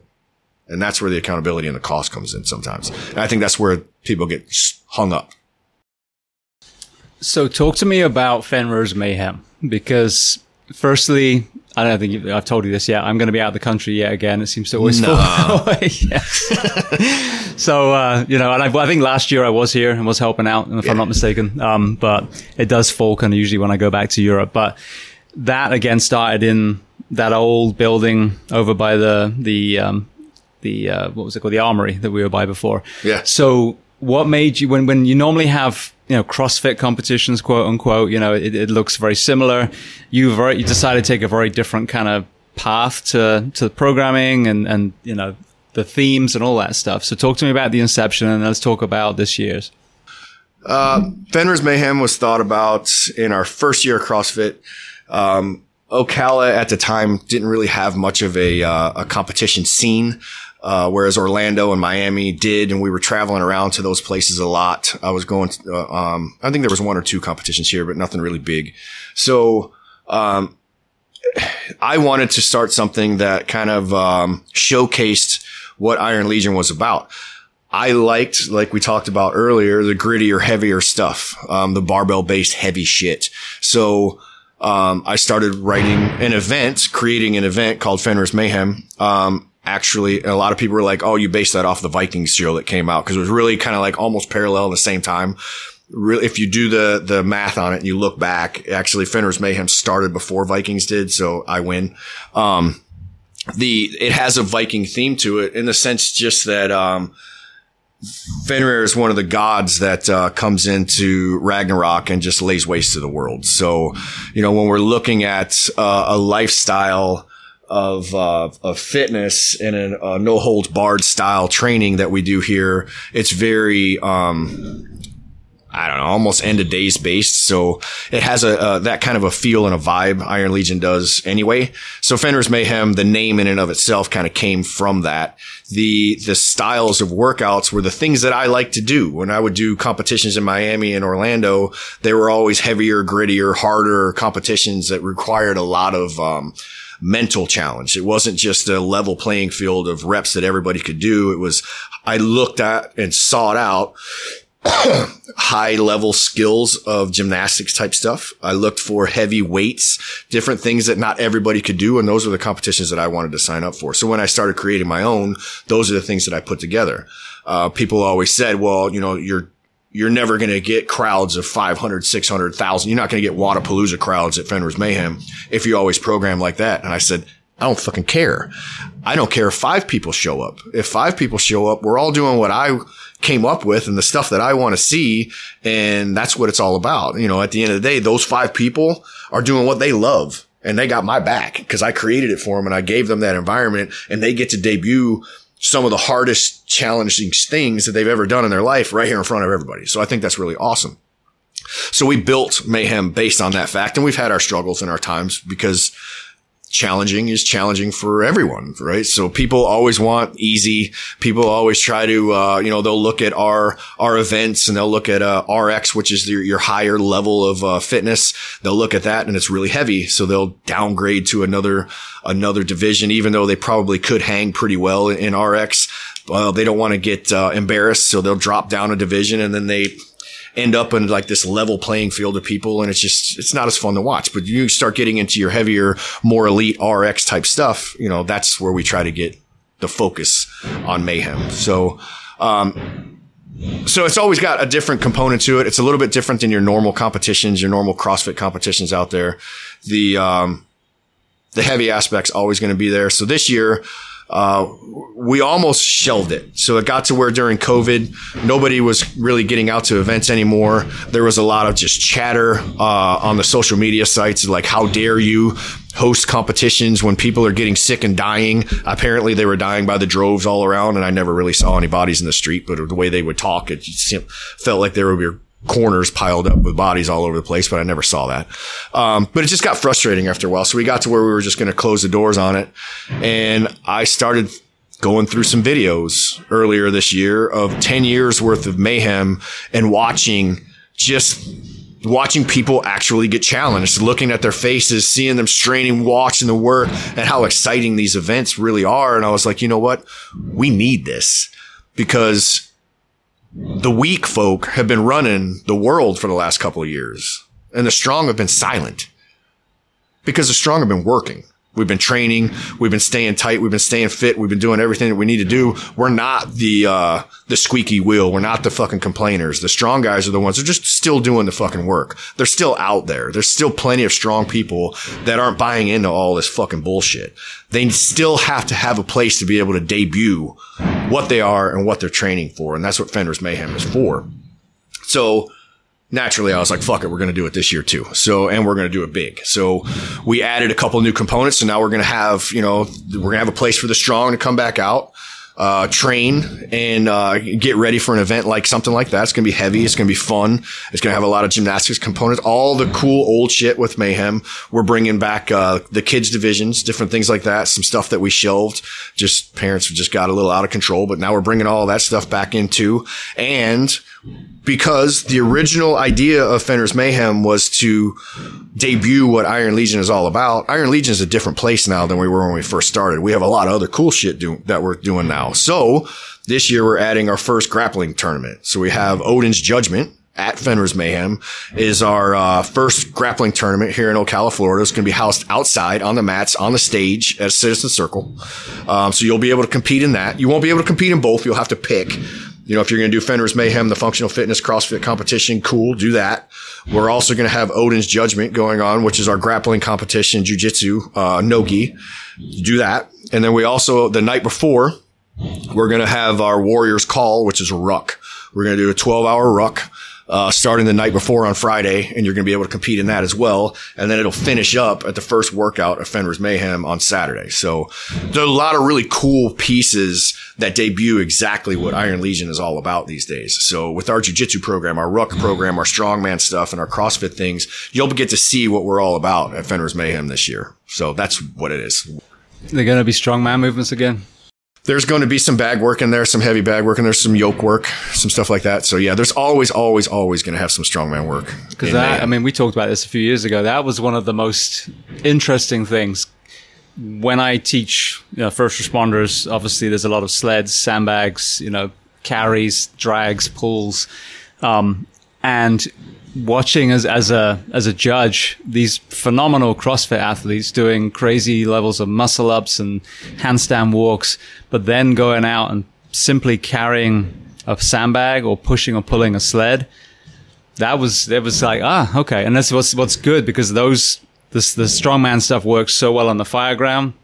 A snatch, for example, I don't think translates very well. No. I'm not saying that one is right or wrong, but if you're not doing what I would consider human movements, push, pull, carry, drag, climb, right, then that's a huge hole. So if you are a competitive, CrossFitter, you got to take a step back and go, am I moving weight over distance? Because I saw some phenomenal people absolutely fall apart when it came to the strongman stuff. Yeah, it makes me smile every time. Made me smile too, as a skinny little rake. Yeah, because I let them know well in advance that these things are coming. And sure enough, they don't touch shit until they get to the gym that day of that competition. And then it's like, then now you're watching them with a 200-pound sandbag trying to figure out how to pick it up off the ground. Like, you didn't think to maybe practice that somewhere before you came here? But no, it's that fucking ego, that athlete ego. I can pick up a 200-pound barbell. I shouldn't have any problem with a bag. Not worried about it. Well, and they come here and, like you say, get their asses handed to them. And then the good ones rally. And they're the fun ones to watch. And when they rally and they pick it up and they figure it out, they're cool to watch. It's the ones that they get that mental block where they're like, I don't know how to do this. And they start freaking out on there. Now they're a little bit hard to watch. But yeah, I like that type of shit. So, and that component will always be in there. Now, one more thing I want to talk about Kieran in a moment, but just to wrap up the whole strength and conditioning side. Right now, there's the two Caseys in there, Casey the firefighter and Casey the police officer, who are working out, but they're one of only a few responders that we have in here. The class that I offer is completely free for anyone in uniform, or even someone that used to be in uniform. How do we bring more tactical personnel, more responders and military into gyms? Because it seems like it's not just me, whether it's Jeff Nichols or whoever. Every coach seems to struggle with getting people who fundamentally understand that they need to be strong and fit. And I talk about it all the time, the work week is crippling, especially in Marin County at the moment. But what can we do from the gym side to try and bring more people in? Because, we've spent years trying to figure that out. You and I have been talking about it forever. And you and I together have tried everything, right? I mean, everything from free programs to discounted programs to weekends to seminars and we still have a lot of those things, and they're not attended very well. I talk to people about it all the time. When I was up in New York with Greg Walsh at Wolf Brigade, we talked about it briefly up there. It's just, and he has a similar clientele as ours. He's got a couple of SWAT guys and a couple high level firefighters, but you're run of the mill firefighter, you're run of the mill police officer. They're not coming. And if they do, they don't dedicate for very long. And I don't know if it's, if we got to back up and really look at what appeals to my community anyway. The Forging Better Humans podcast that I have is debuting what type of people our training systems at Iron Legion appeal to, right? And they typically appeal to hard charging, elite level people, not so much athletes, but elite level people that are walking outside of the four walls of Iron Legion, right? So you have your business owners are here training. You have church pastors that are in here training. You have doctors and surgeons, people that are operating at a really high level. They're managers of communities and people. They're running at a different level. They're not just, now we have our regular mom and pops that come in as well, that come in and train, and we love them too.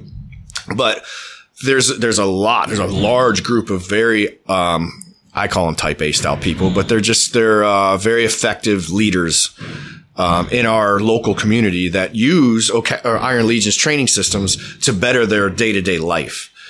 And I don't think it's any different than a person like a SWAT officer that we have here, or a high-level firefighter, first responder, that they're pursuing their career. They're super passionate about their career, and they know that they love every aspect of their career.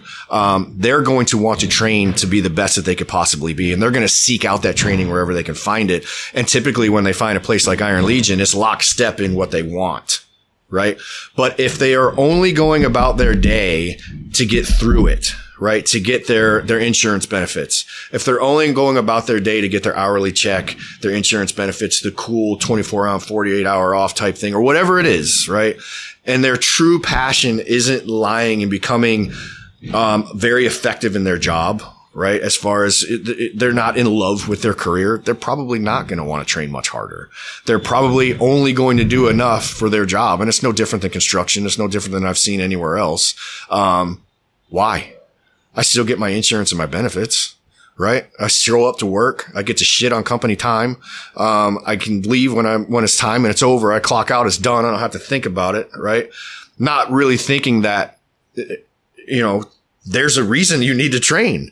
It's a very physically demanding job. Like we talked about with UPS, they consider themselves industrial athletes. They need to train to be very good at what they do. I'm not saying they train harder or less than firefighters and cops, but I've only seen, and these are the things that we've been struggling, we talk about a lot. I only see the higher level ones that are a little more self-motivated. They're the ones that gravitate towards the gyms. They're the ones that gravitate towards programs like ours because they know that we can make them better, which in turn, when they leave our facility, they're going to be better at their jobs, which means they're only going to get better all around. They're able to help people more. And that's great. Those are the people we want to help anyway. The general majority of police officers and firefighters and those things that are out there, I want to help you. But if you don't want to start by helping yourself first, I can't help you. So I'm here to help all of you. I want to help everybody get better, but I understand the dynamic now. I understand that it's usually typically the self-motivated type A SWAT level, tactical firefighter level type guy that's probably going to take advantage of our systems because they see the reason behind it. They want to be effective at their work. They're passionate about their fucking job. They're not just pulling a check and getting insurance. Feel me? And I'm not insulting anybody. I'm just saying that that's what I'm seeing, after years of working with you, which I feel like your voice is very loud. It's very national. It's very heard. And we're still not able to pull the majority of people in. So I think that's what it is more than anything else. If these guys, are self-motivated, they'll find their way here to Iron Legion. And then when they do, I'm going to turn them into a badass motherfucker because that's my job. Well, you added another kind of layer to it with jiu-jitsu. And again, we talked a lot about some sort of, combat component for a long time, but there was some kind of aligning of the stars. You found some schools and then found a great school. Right. And then, we were able to bring some people here. So talk to me about that, because that's not only is it an addition to your vision, but when you're talking about improving the first responder professions, especially in law enforcement, I think jiu-jitsu is a much needed piece. It is. And it was something that I was always seeking out. The evolution of fitness, the ultimate level for me in fitness is not just to be strong, but to be capable as well. Not just to be able to pose in a mirror, but to be able to actually effectively use your body. So naturally, fighting is a component of that. It was something that we didn't have, and it's something that I always sought out, and I wanted to add it into my system. Now, being a team builder, I'm not the guy to teach jiu-jitsu, and I'm not going to grab one of my CrossFit coaches and have them teach jiu-jitsu either. I'm going to seek out a professional that does those types of things. So I started delving into different schools, and I found different styles and different things that I really didn't like. And then I, just through some of the people that I'm affiliated with, ended up at American Combat Club in Orlando, and I met the owner there, Mitch, and his training style with jiu-jitsu blew me away. It was, what I call a complete sentence style of training. It wasn't, this Brazilian jiu-jitsu style where it was like, I'm going to teach you a little bit of this and a little bit of this, but I'm not going to show you how it connects in the middle. So you'll have to keep coming for me for info. Mitch wasn't like that. He's like, I'll show you from stand up to submission, every single fucking step that it takes to learn this particular role that we're doing today. And then we're all going to train it together from the top to the bottom. We're going to do it a couple of times. And I was just blown away by it. Right. And I thought it was one of the coolest styles of training that I'd ever seen. And that he was part of a group of guys that I already knew. So, we got to kicking it around. We were in Virginia at an event, and we created a partnership, and we brought them in to Iron Legion. It's been one of the best things we've ever done, because now I have a handful of black belt instructors that can come in from American Combat Club that are high level instructors that have been doing this forever, and they can come in here and work with Iron Legion members that have been here for a while that want to actually learn how to be capable. And it's not making a CrossFit coach teach them movements or having some random blue belt from some school local come in and teach my guys. You're getting the best of the best of the best that's out there at American Combat Club, black belt level trainers coming in, showing you how to train. And I think that's fucking awesome, because we're still small in our jiu-jitsu mindset, right? We're still growing, and you get the best trainers that you can get access to at that level. If you go to an established jiu-jitsu gym in a bigger city that's been there for a while, my experience, you get regulated to different classes. You have an advanced class, you have a beginner class, you have different things. You don't get the experience and the exposure that you get at Iron Legion. At Iron Legion, you're coming in as a beginner, but you're getting the ultimate training system. You're learning top to bottom right off the rip. And it's really, really cool. And it's adding to that confidence level for our members. I have CrossFitters that walk in and they jump on the mats with our jiu-jitsu instructor. And I'll never forget, he didn't tell me for about 6 months after he told me, he's like, we were super impressed with your athletes. They didn't know what they were doing, obviously. Not saying that, but it was their cardio capacity and their endurance and the heart that they had when they hit the mats. When they started doing the live rolls, he says, typically in a martial arts studio, a new guy comes in off the street. We put him on the mats in a live roll. They can't even make it through the first minute and a half of a 5-minute fucking roll, right? Your guys are hitting all 3 fucking rolls and standing around. What's next? They had their asses handed to them over and over and over because they don't know what the fuck they're doing, but they're still there and they're still standing on their 2 feet. He said, it shocked us all.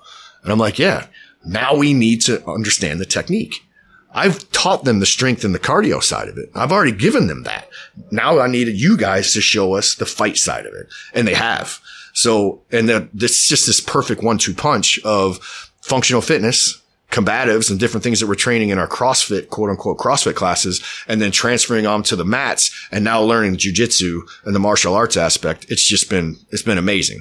And then learning and then talking to a guy like Greg Walsh in New York at Wolf Brigade, who's been doing this for years, this combo. It's excellent. This is the way to go. This is where I've been wanting to take this gym for a while, and it's been cool watching it evolve to this point. Now we're here. And our next step is weapons work. So that's coming here pretty soon. I'm interviewing a couple of different instructors that have Massad backgrounds, different. I thought you said massage backgrounds. Massad, yeah. So those guys, and a couple of other gunsmiths and different things like that are in the game, and we're trying to narrow it down to a handful of people that come in and do some weapons work with us too. So like that's coming as well. So it's not just, coming in and doing a workout at Iron Legion, man. I'm trying to make you stronger, more capable, better people all around. Americans that like, they're worth dying for. They're worth fighting for. And that's what I think that this should all be about. We all should be working on our small communities and trying to make the best that we can out of the people that we have around us and living at a different level, a different standard, a better standard. So that's kind of what we're trying to do. A few years ago, I went and trained with Tim Kennedy in a gym called Atomic Legion, funny enough. And it was in Austin, Texas. Okay. And they have the same thing. They have as a mainly strength conditioning equipment. Then they have a matted corner, but then they also do firearms training. And I think that, when I saw that, I was like, wow, it was amazing, but it was several states away. So I didn't think anything of it. Right. But, kind of similar philosophy. But when I spoke to Tim recently again, I just spoke to Dean Lister. That's one of the things that I've observed even in my gym. I mean, I am, brand new blue belt pretty much, get beaten up by a lot of people. But one thing I've noticed is the cardio. 2, 3, 4 rounds in, my limited ability starts becoming better and better because of the fatigue of my opponent. So right. It really kind of makes me think of the Motivation Factor, the documentary about the PE program back in the 60s and 50s and 60s, and how this school in California was having such elite athletes in all of their kids. But then if they wanted to play baseball, basketball, football, whatever, they didn't have to worry about ramp up strength and conditioning. They just had to teach them how to play the game. Right. And that's kind of how I see this is kind of evolving here, is you have that aerobic and strength base, and now you're teaching the jiu-jitsu element, and or you have someone that maybe walks in with a blue or purple belt, and now you can do the opposite. All right, you have a jiu-jitsu base, let's work more on your strength and conditioning. Right. So, and through Tim, through Dean, I mean, everyone says the same thing. If you're just doing jiu-jitsu, and there's always that kind of running joke about the purple belts not warming up with us, which is a real thing. I've seen it. If you're skipping all that, the stretches and all those things, you're missing a big part of it. Yes, you may be great as a purple belt, but you could be even better if you were fit, strong, and mobile. Yes. Yes, and we completely agree. Terry's on the same mindset. Terry's one of our black belt coaches. Same mindset all the way around. Building monsters. Not just jiu-jitsu athletes, but just like guys that are super, super capable and well-rounded and strong and healthy and more bulletproof. Absolutely. Well, I want to hit one more topic before we go to some closing questions. A few years ago, you had a beautiful little girl, Kira, and that brought a whole new kind of community into this gym. So talk to me about, her birth and then Downs for Donuts and the Down syndrome community. We had Kira, she's 7 years old now, and she was an at birth Down syndrome diagnosis. What I mean by that is we'd done all of the genetic testing. We've done all the things that everybody said we should have done. We did all of them to find out, whether or not we had a child with Down syndrome or any type of anomalies before she was born, to be prepared for it. And we passed all of those things with flying colors. So we were in the hospital when we had her, and she was immediately taken away from us and put into, I don't know what they call that place, ICU or whatever, that scary place they take, where they take babies and make their parents cry. But anyway, and we didn't have our daughter, who we just had, for like 12 hours. It got to where we were pretty stressed out and scared, trying to figure out what the fuck was going on. And I had to go knock on the window at the NICU, I guess they called it. And I'm standing here with just toothless Ocala forest type people that were there. I just felt like everything was really strange. And I got I got treated like I was being an asshole because of the people that were there were being assholes. Maybe they were going through some of the same shit as me. I don't know. But at that moment, all I could think about was my kids on the other side of that door. And I haven't heard a fucking word from anybody as to what's going on. Most awful experience that I've ever had. Finally, somebody comes out in a fucking hurry and a huff and rattles off like 6 or 8 things that they're going through, that they're checking on with her, and she might have Down syndrome. And they shut the fucking door in my face and went back to whatever they were doing. And I'm standing there like, what the fuck did you just say? Like, I'm in shock, just in white out shock. And I'm looking around at the people around me, and I don't know any of these people, and I don't know who to talk to, what to say, or any of that type of shit. So I turned around and slowly walked back to the room, and I explained everything that the person said to me to my wife. And she instantly just completely went fucking white and started crying, and like, that's impossible. And I'm like, I don't know what the fuck is going on, babe. I really don't. And it was, if I tear up and start crying right now, it's just because it was a very, very hard moment for us. When, flash forward a few years before that, we had our son, and it was one of the coolest moments. Everybody came to the hospital, and we wanted everybody to come, and it was super fun. Flowers and balloons, the whole deal. But with her, it was just nothing, right? We didn't know what the fuck was going on, and we'd have people calling, hey, we want to come celebrate. We want to do this stuff. And we're like, we'd rather just be alone right now. And we did. We kind of held everybody off until we figure out what was fucking going on. And I think it took a day or so before they finally came in and told us, your kid has Down syndrome. And you're like, that's just fucking impossible. I mean, I didn't even really know what it was. Like, I understood what it was, but I didn't know enough about it to, like, I just was completely fucking just flabbergasted by the whole thing. And then we had to stay in the hospital for like 3 or 4 days because she was struggling with all these issues and problems. And it turned out, she had just normal kid complications, and she had Down syndrome. So it was tough. And it was one of those just reckoning moments for us where it was like, what just happened to our whole life? And just coming here to the gym and our community of people slowly started to find out about it, and people would come and talk to us, and we just didn't know what to do. And you just instantly start fucking crying, and you just instantly didn't know, who to reach out to or what to say. And the hospital didn't have a lot to offer. And, they were just, I felt cold and terrible. It was just a really cold, dark, terrible time for us. And, I don't know, man, it was like 3 or 4 weeks after that, a buddy of mine down in Tampa, Mike, or at CrossFit TAS, he had a woman there that their son had Down syndrome, and they were doing an event, a charity fundraiser, and it was only a couple weeks after we'd had Kira. And I was like, I heard about the event through that, something I might have never even looked at before, right? But I fucking immediately locked the brakes up, read up on it, and I was like, we're supporting that. 100%. I don't care what it takes. Now, obviously we can't make it down there because of what we got going on with Kira, but like, we're going to support that. So that kicked off our first Down for Donuts event. So we started a fundraiser a few weeks after Kira was born right here. And, the outpouring of support that we got from the gym was super cool. It was super local. But it was one of those things that, I didn't know what to do, but I knew that I needed to do something. And it couldn't be retract into a fucking hole and feel bad for myself. It wasn't going to be give up on the fucking world and everything that I built. It was find a way to make a world that she could grow up in, and not realizing that we were already doing that.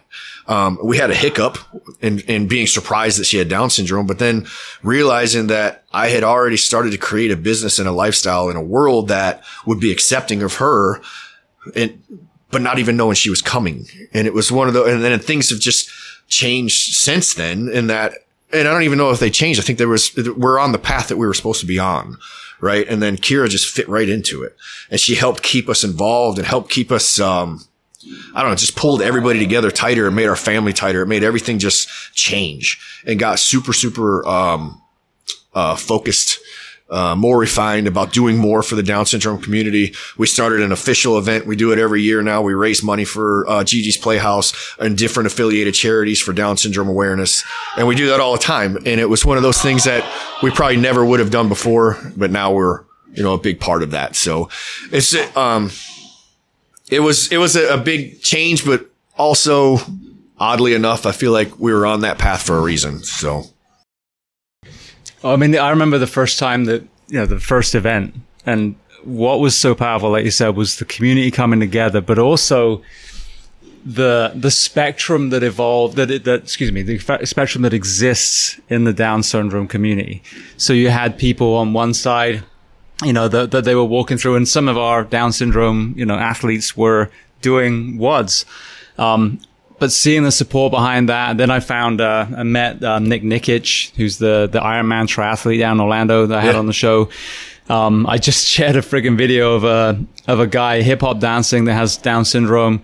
There's an amazing speech by one of the Down syndrome men, talking about abortions, and if I'd been aborted, I never would have had this life. And he's so articulate and everything. So I think that was the big thing for me, was before you think it's this 2-dimensional thing.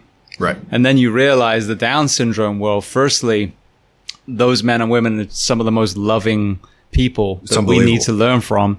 But secondly, there's a diverse spectrum, of, I guess, developmental age and physical ability. But then there are also some physical challenges that come with that. I know with Nick, the development of his, connective tissue took a lot longer than, most other kids that he probably grew up around. Right. So to get to the high level of athleticism that he had took a lot longer, So when you compare to when we were young, where sadly a lot of those children probably would have been, sent to a facility, or at least, our parents' generation. Now you have this CrossFit community coming together. And we talked about, inclusion and CrossFit spanning all these different areas. You look at the adaptive world now and what CrossFit has done to that. Yeah. Whether it's, veterans that come back missing limbs or people with cerebral palsy or whatever.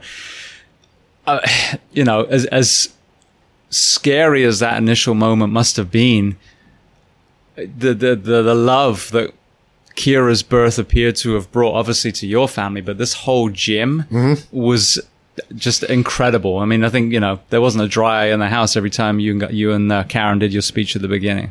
No, we still can't go through the whole speeches every year. I mean, 7 years into it, but and that's just it too with Kira. It's just she's got this energy with her that, and it doesn't matter what kind of day you're having. You can have the worst, most shit day.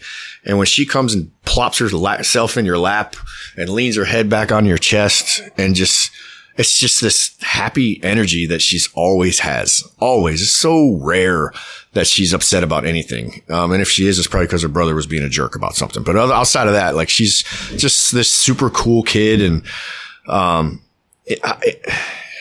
yeah. Anyway, it's just all around. It has been a great thing for the gym. And but it's a great thing that we have this for her.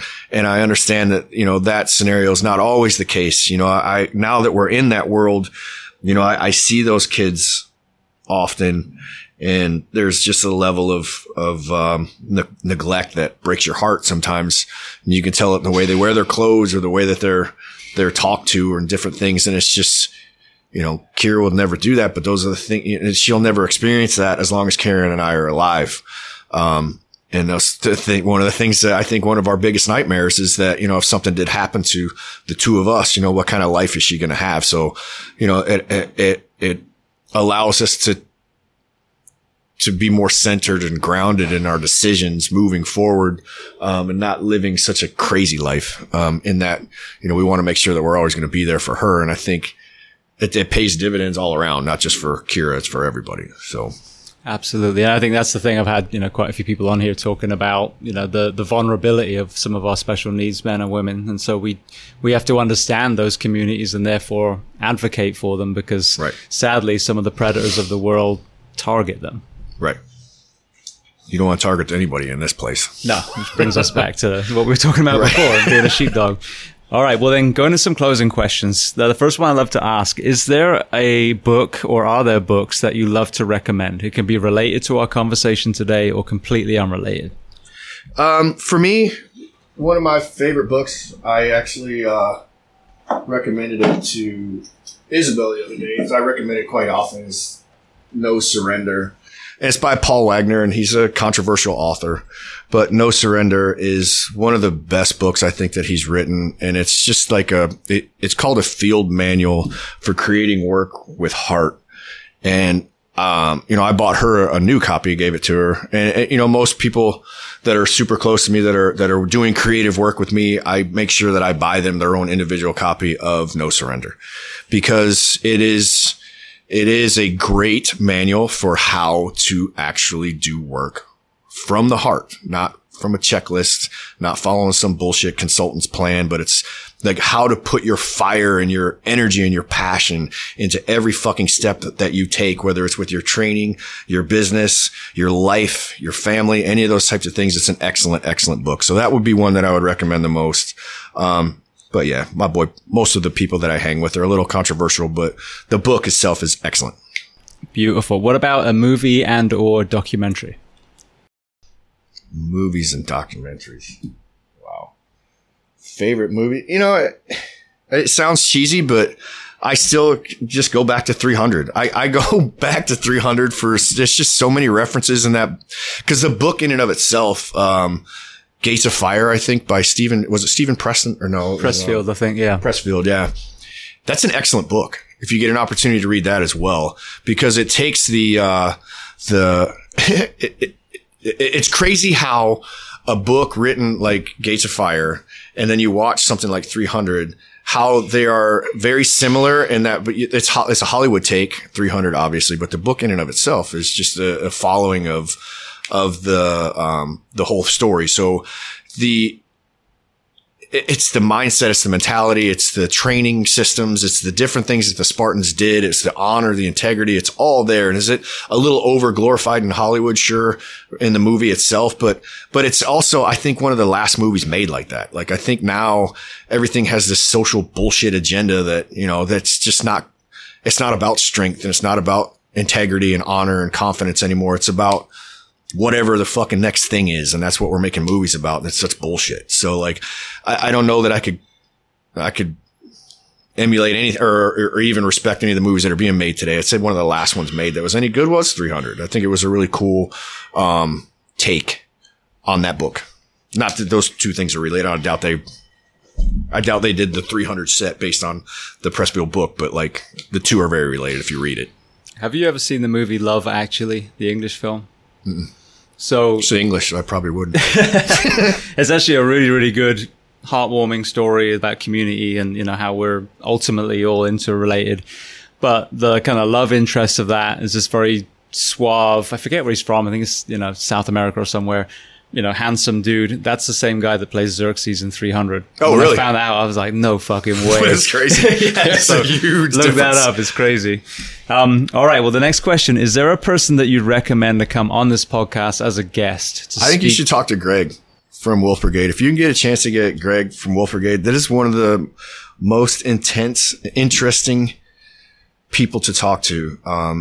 He's just when he uses the phrase with training, minimal effective dose, you realize that he uses that in conversation as well. So like when he's talking to you, he's very punctual, very, very, to the point, very direct.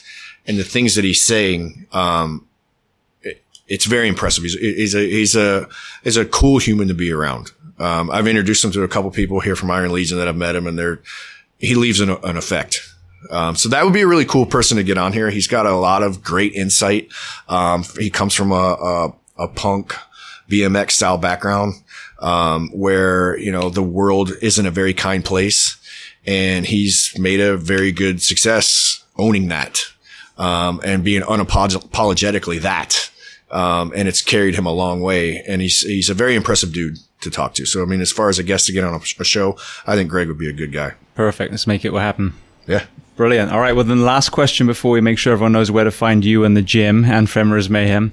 What do you do to decompress? What do I do to decompress? For me, the two things that I love to do the most outside of training is hunting and fishing. And I love hunting. I hunt with my dad. I like deer hunting.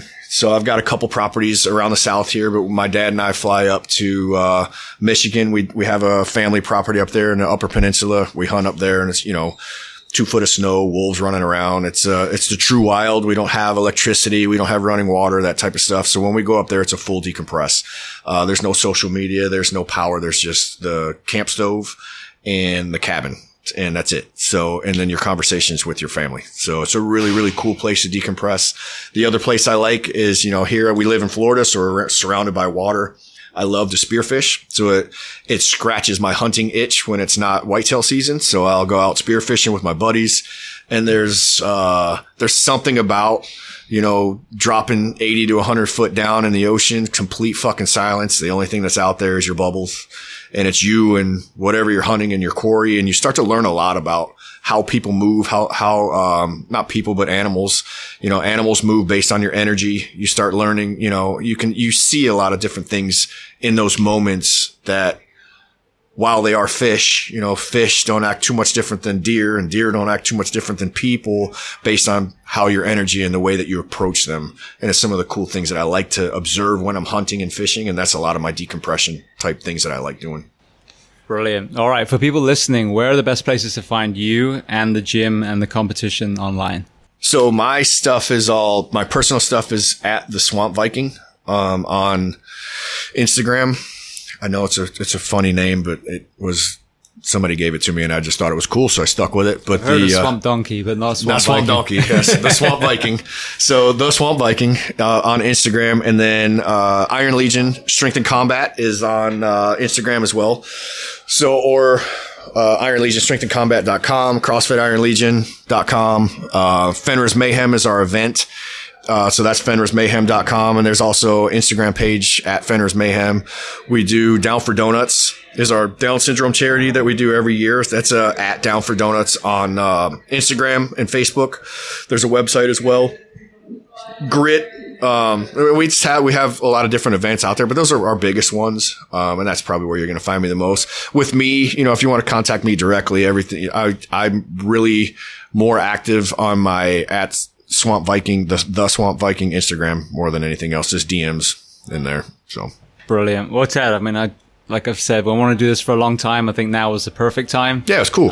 So thank you so much for coming on the show today. Yeah, thanks for having me. I appreciate it.